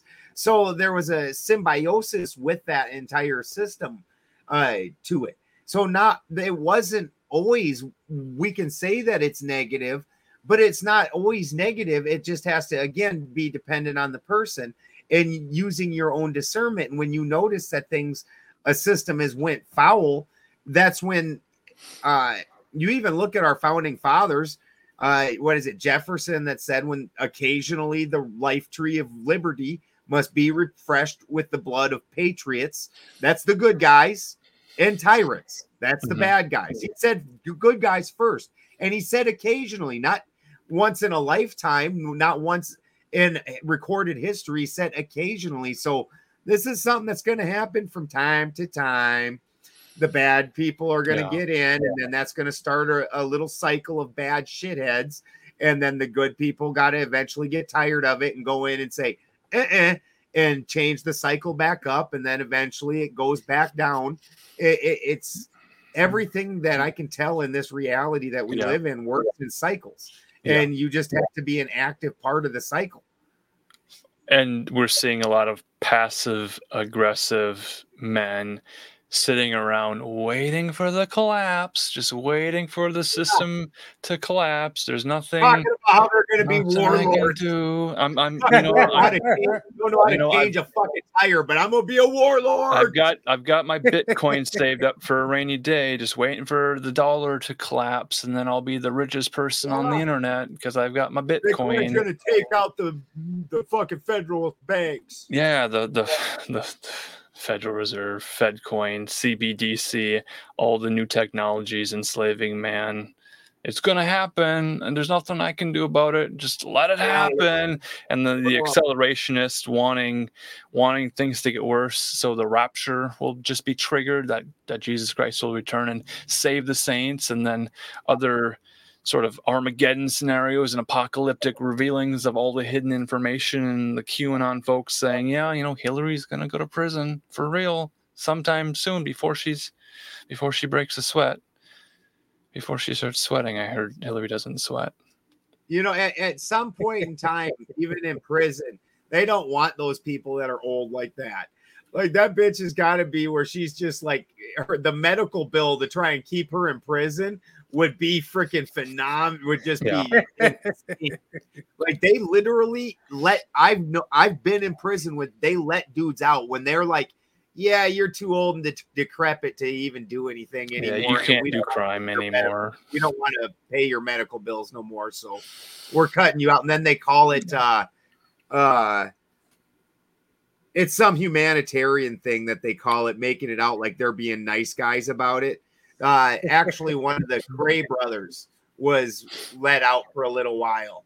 The really famous mobsters from Britain. Mm-hmm. The one for like the last 6 months of his life, not too long ago, was let out.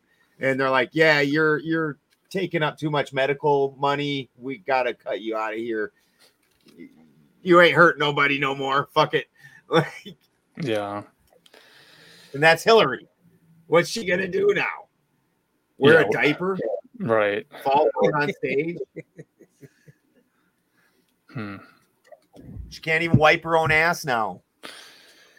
Yeah. And part of the narrative seems to be just baiting us. Just say, go ahead, mock all the leaders. Just fall into the pattern of mocking every leader so that any leader that rises up gets pushed down. So any guy who stands up. Here's my question. Right. It's almost like we're at an epitome of a stagnant system, and it's not even just politics. It's everything. There's no new big good actors. There's no new big politicians. It's just like we're up there with decrepit ass Joe Biden and decrepit ass Donald Trump. Yeah. And we were just talking about decrepit ass Hillary Clinton. None of these people would even be alive to see the repercussions of their decisions. Like, that's insane. They don't even have to pay the price for what they did, like good or bad. They don't get to see either side. They're just, this is insane. You know, we're talking about, so it wasn't very many years ago. It was Bill Clinton, who was, on the younger end of the spectrum of things. You had Obama, you had younger, viable people. And now everybody's old and decrepit. And again, same thing in movies. Like you're seeing like freaking Harrison Ford out there playing in a new Indiana Jones. Like, and when he was just playing Han Solo, as he's running down the thing, he can't even act like he's running anymore. You look like an old man gimpling along. Like, and you're supposed to be an action hero? I mean, come on. And they can't find any new stars, apparently, or musicians. You got old ass Madonna out there. We've all seen the video of her like out there looking like she's having a little bit of a seizure. With her adult diaper on. Yeah, with her adult diaper on. Yeah. Like, and we just saw the Super Bowl where it was like all the like, I don't know, all the rappers from the freaking 80s and stuff. Jay-Z and people like that, all old as shit. Dr. Dre, every one of them out there freaking like, I took some Metamucil. I got to get to bed before 7:30 though. And Rage Against the Machine is now raging on behalf of the machine. Yeah, why are we even talking about these people? Yeah, the celebrity worship. I don't know. Maybe that's an intrusive thought. Celebrities. Is it intrusive thoughts in the mind to say, I need to worship these celebrities? I need to become addicted to following the lives of these celebrities. And with so much energy, the theme of tonight is energy, and so much energy and only so many hours in the day, the time devoted to following, I don't know, politician that you love and or hate or despise, attracting and repelling that energy. A pop singer, Justin Bieber, is he still popular? NSYNC, Backstreet Boys, Mickey Mouse Club members, movie stars, all this sort of celebrity worship. I don't know. Athletes, Sports Illustrated magazine, they are no longer in existence, I guess. We're at a different point in the timeline history where we used to have beautiful women on magazines once a year. Call it the swimsuit issue. Physically fit, strong they bodies. Fired the whole staff. Did you see that? They fired the whole Sports Illustrated staff on that. Yeah, I wonder how the many license times that's supposed to happen. The license wasn't paid because the brand was worthless after putting on the cover different sized bodies, which are not athletic at all, and then different gendered individuals, some confusion there. And of course, people were like, that's not an athlete, that's not a sports hero on the cover. I'm canceling my subscription in support of this thing. So the demoralization campaign from the media is in full effect. I don't know how much longer we're going to have to go to be even more demoralized. And my final closing thought is, with a solution-oriented sort of leadership thing, well, that's the father. That's the man who marries a woman, who raises a family, and then defends that family unit, maybe on a homestead, whatever it is. What you're saying is a centralized in-home leadership. Yes. Not you're giving your leadership out, whether it be to a political figure, whether it be to a celebrity that you're idol worshiping, whether it be to a church figure. Yeah.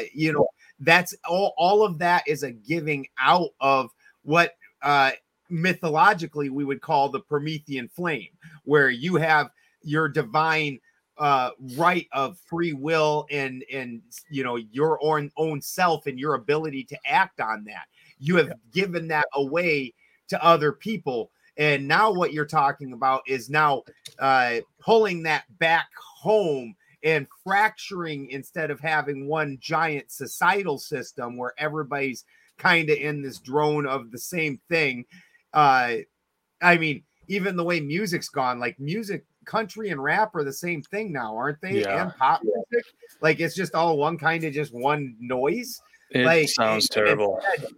Instead, where it's fracturing back into tribal systems, because if each home is led by one figure, whether it be the man or the woman of the home, or whether it's a split thing, it's going to be vastly different than the neighbor or the neighbor down there, which is when we look at old Germania, even though they were mostly entirely heathen, with some exceptions, even inside of the heathen worship, we find vastly different stories and traditions. Like, because this tribe here didn't practice the same way as the tribe over there. So it took this whole universalist. It's an entirely different push than the universalist push, which is what we've been seeing for a very long time. And I know Rachel's off puking hearing about the universalists, the same as me. She might be the only person I know that has as much vitriol about that shit as I do. Right. She's laughing because she knows it's true. She's like, fuck them universalists. Like, she's all like, oh, Miss Prissy, and all of a sudden you say universalist. She's like, yeah. She's right. She becomes a heathen real quick. She's no longer a Celtic thing anymore once she hears universalist. Yes, and with Twitter, if Twitter is the homepage of the internet, Twitter, Reddit, Facebook, the public platform of Twitter is now called X. And if X is the 24th letter of the alphabet, right? And we're getting on the X. X is the crosshairs, right? So if we're now in the crosshair, humanity, America, I don't know. Are we feeling victimized in that way? Crosshairs like this. You tilt it a little bit, like a swastika. Not the same. Not the same symbolism. And that gets into the intricacies of symbolism. Yeah. When you're looking at that, like this symbol, that's the symbol of the sun. That's timeout, right? In sports, this is timeout. In all sports, that's the timeout. It is. The timeout. It is. I'm glad we can agree on that. They need to go have a gay moment or something. That's find some common ground there that we're all taking the time out together. And I see this as the torture cross. See, so that's fascinating. Okay, Jim. Now this, and I agree that when we've looked, like you look historically, that X like this, where you're going like this, like even look at like Game of Thrones, where they have Theon Greyjoy and they go to cut his dick off and he's on that thing and it's an X like that. But when you look at the runes and whatnot, that X is exchange. And so there's an exchange going on or a changeover. Sometimes it's considered gift, which again is an exchange. Where the thing with this, they've kind of changed everything over into that. So, because some of the things when I've been looking at, like Thomas Sheridan has that Who Stole the Allfather series, and he says that Christians never had the cross, and that was always Irminsul. And if you look, like Irminsul looks basically like the Christian cross, not quite the same, but it's the same basic shape. Where he says that that was never a Christian symbol at all. And then I started looking at the X, and it seems like, and there's a number of people that are saying that he was crucified. It was an X like that, which is more of what medieval torture was like. You didn't see him putting them up on that cross. And then it takes away a lot of things, like they had to come up with the whole 2 feet and 1 nail thing and whatnot, where it just would have been normal. The way that they were doing it. But a lot of that was just to try and take and smooth over that transition into Germania, because they couldn't take that area by force. They tried and they died. Teutoburg Forest, 3 Roman legions got wiped out to a man, and it started the entire fall of the Roman Empire. So they had to come in with the other things, and that included taking the Germanic traditions and putting them all into the Christianity, and then giving it back like, here, you still get to do all the same things. We're just changing the name on the title. That's how the Romans played. Yeah. The Roman playbook. You betcha.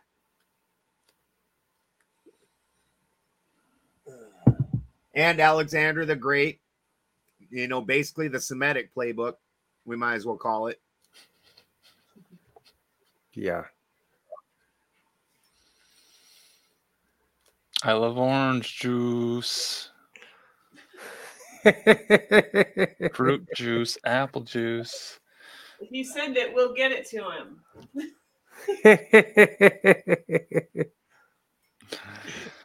It's the whitest kid you know.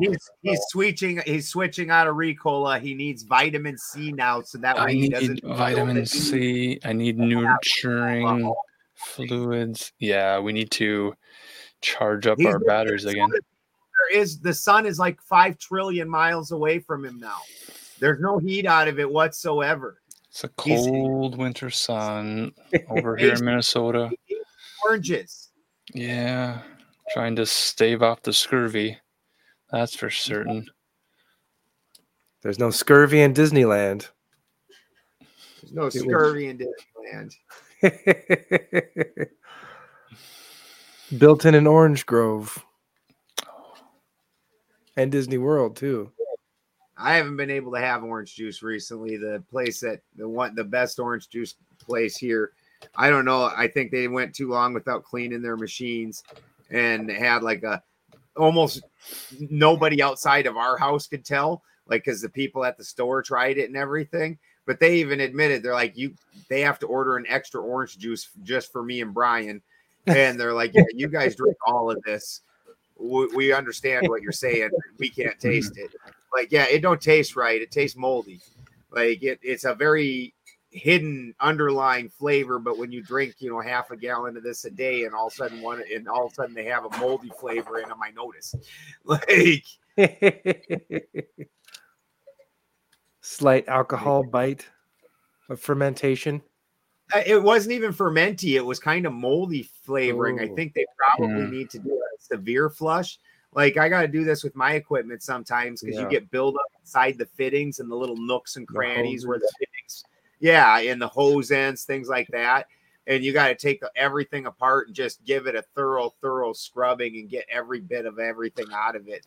That's why any type of equipment like that really needs to be stainless steel if you're doing any type of large scale production, because you're going to have to clean that regularly. Otherwise, in large scale, because if it's small scale, small buildup, large scale, large buildup, it don't take long before you got nastiness that really affects the quality of your products.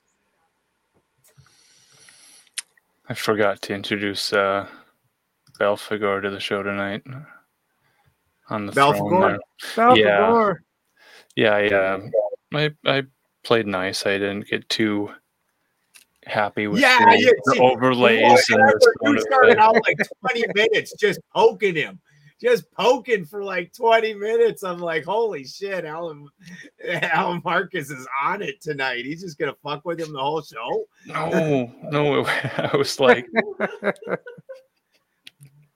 I had intended that introduction for a different guest, and it's the one we had queued up. And I'm like, I like it. I was dancing to this all afternoon. Yeah, that was supposed to be for the melt. Supposed to be for a spicier guest, So I did have to say that it's horrible, and I didn't apologize for it, but I did warn that it would be terrible, and there would be flashing images, and the music would be loud, and it would be annoying, and it would have high-pitched guitar squeals, and no one should enjoy it. But so if you're getting ready to drop just a rank ass fart in a room, as long as you say I'm sorry before you drop it, it's okay. It's like putting a emoji after an insult in a text message. It's okay. Actually, the emoji would be before the insult. Like, right. So, he's like, I warned you, I gave you the emoji, and then it's the technique of a youth pastor who wears his hat backwards and carries on a skateboard to be relevant to the kids. The people most needing to hear this message about the intrusive thoughts and the negative entities are probably going to love King Crimson and heavy metal music. And I don't know if that's really heavy metal, but just sort of the guitar solo. One of the guys I worked with, who was clearly a friend of drugs, would always just have his headphones on at work, and he'd just be banging his head and listening to that sort of music. And I didn't really want to drive that point home to ask, is heavy metal the devil's music? Is it only used by Satanists and dark occultists and that sort of thing? Because I know there are Christian bands that have bass and guitar and drums, and they sound heavy and they scream in their music. But I want to go see Eagles. Together is crap. That is crap. Yeah, I got to listen to some Eagles music and drink some apple juice and eat some graham crackers and put on my grippy socks and.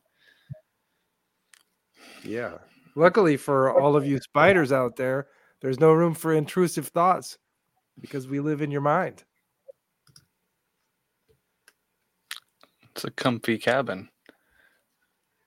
I gotta tell you, if that was the entire thought process, if you had me and Jim and Alan Marcus and Sean and Rachel all sitting on your shoulders, like, and all saying things, I don't even know what you're gonna do. That's gonna be ugly. It'll be interesting, that's for sure. It'll be very entertaining to watch closely to find the nuance. Might want the drugs.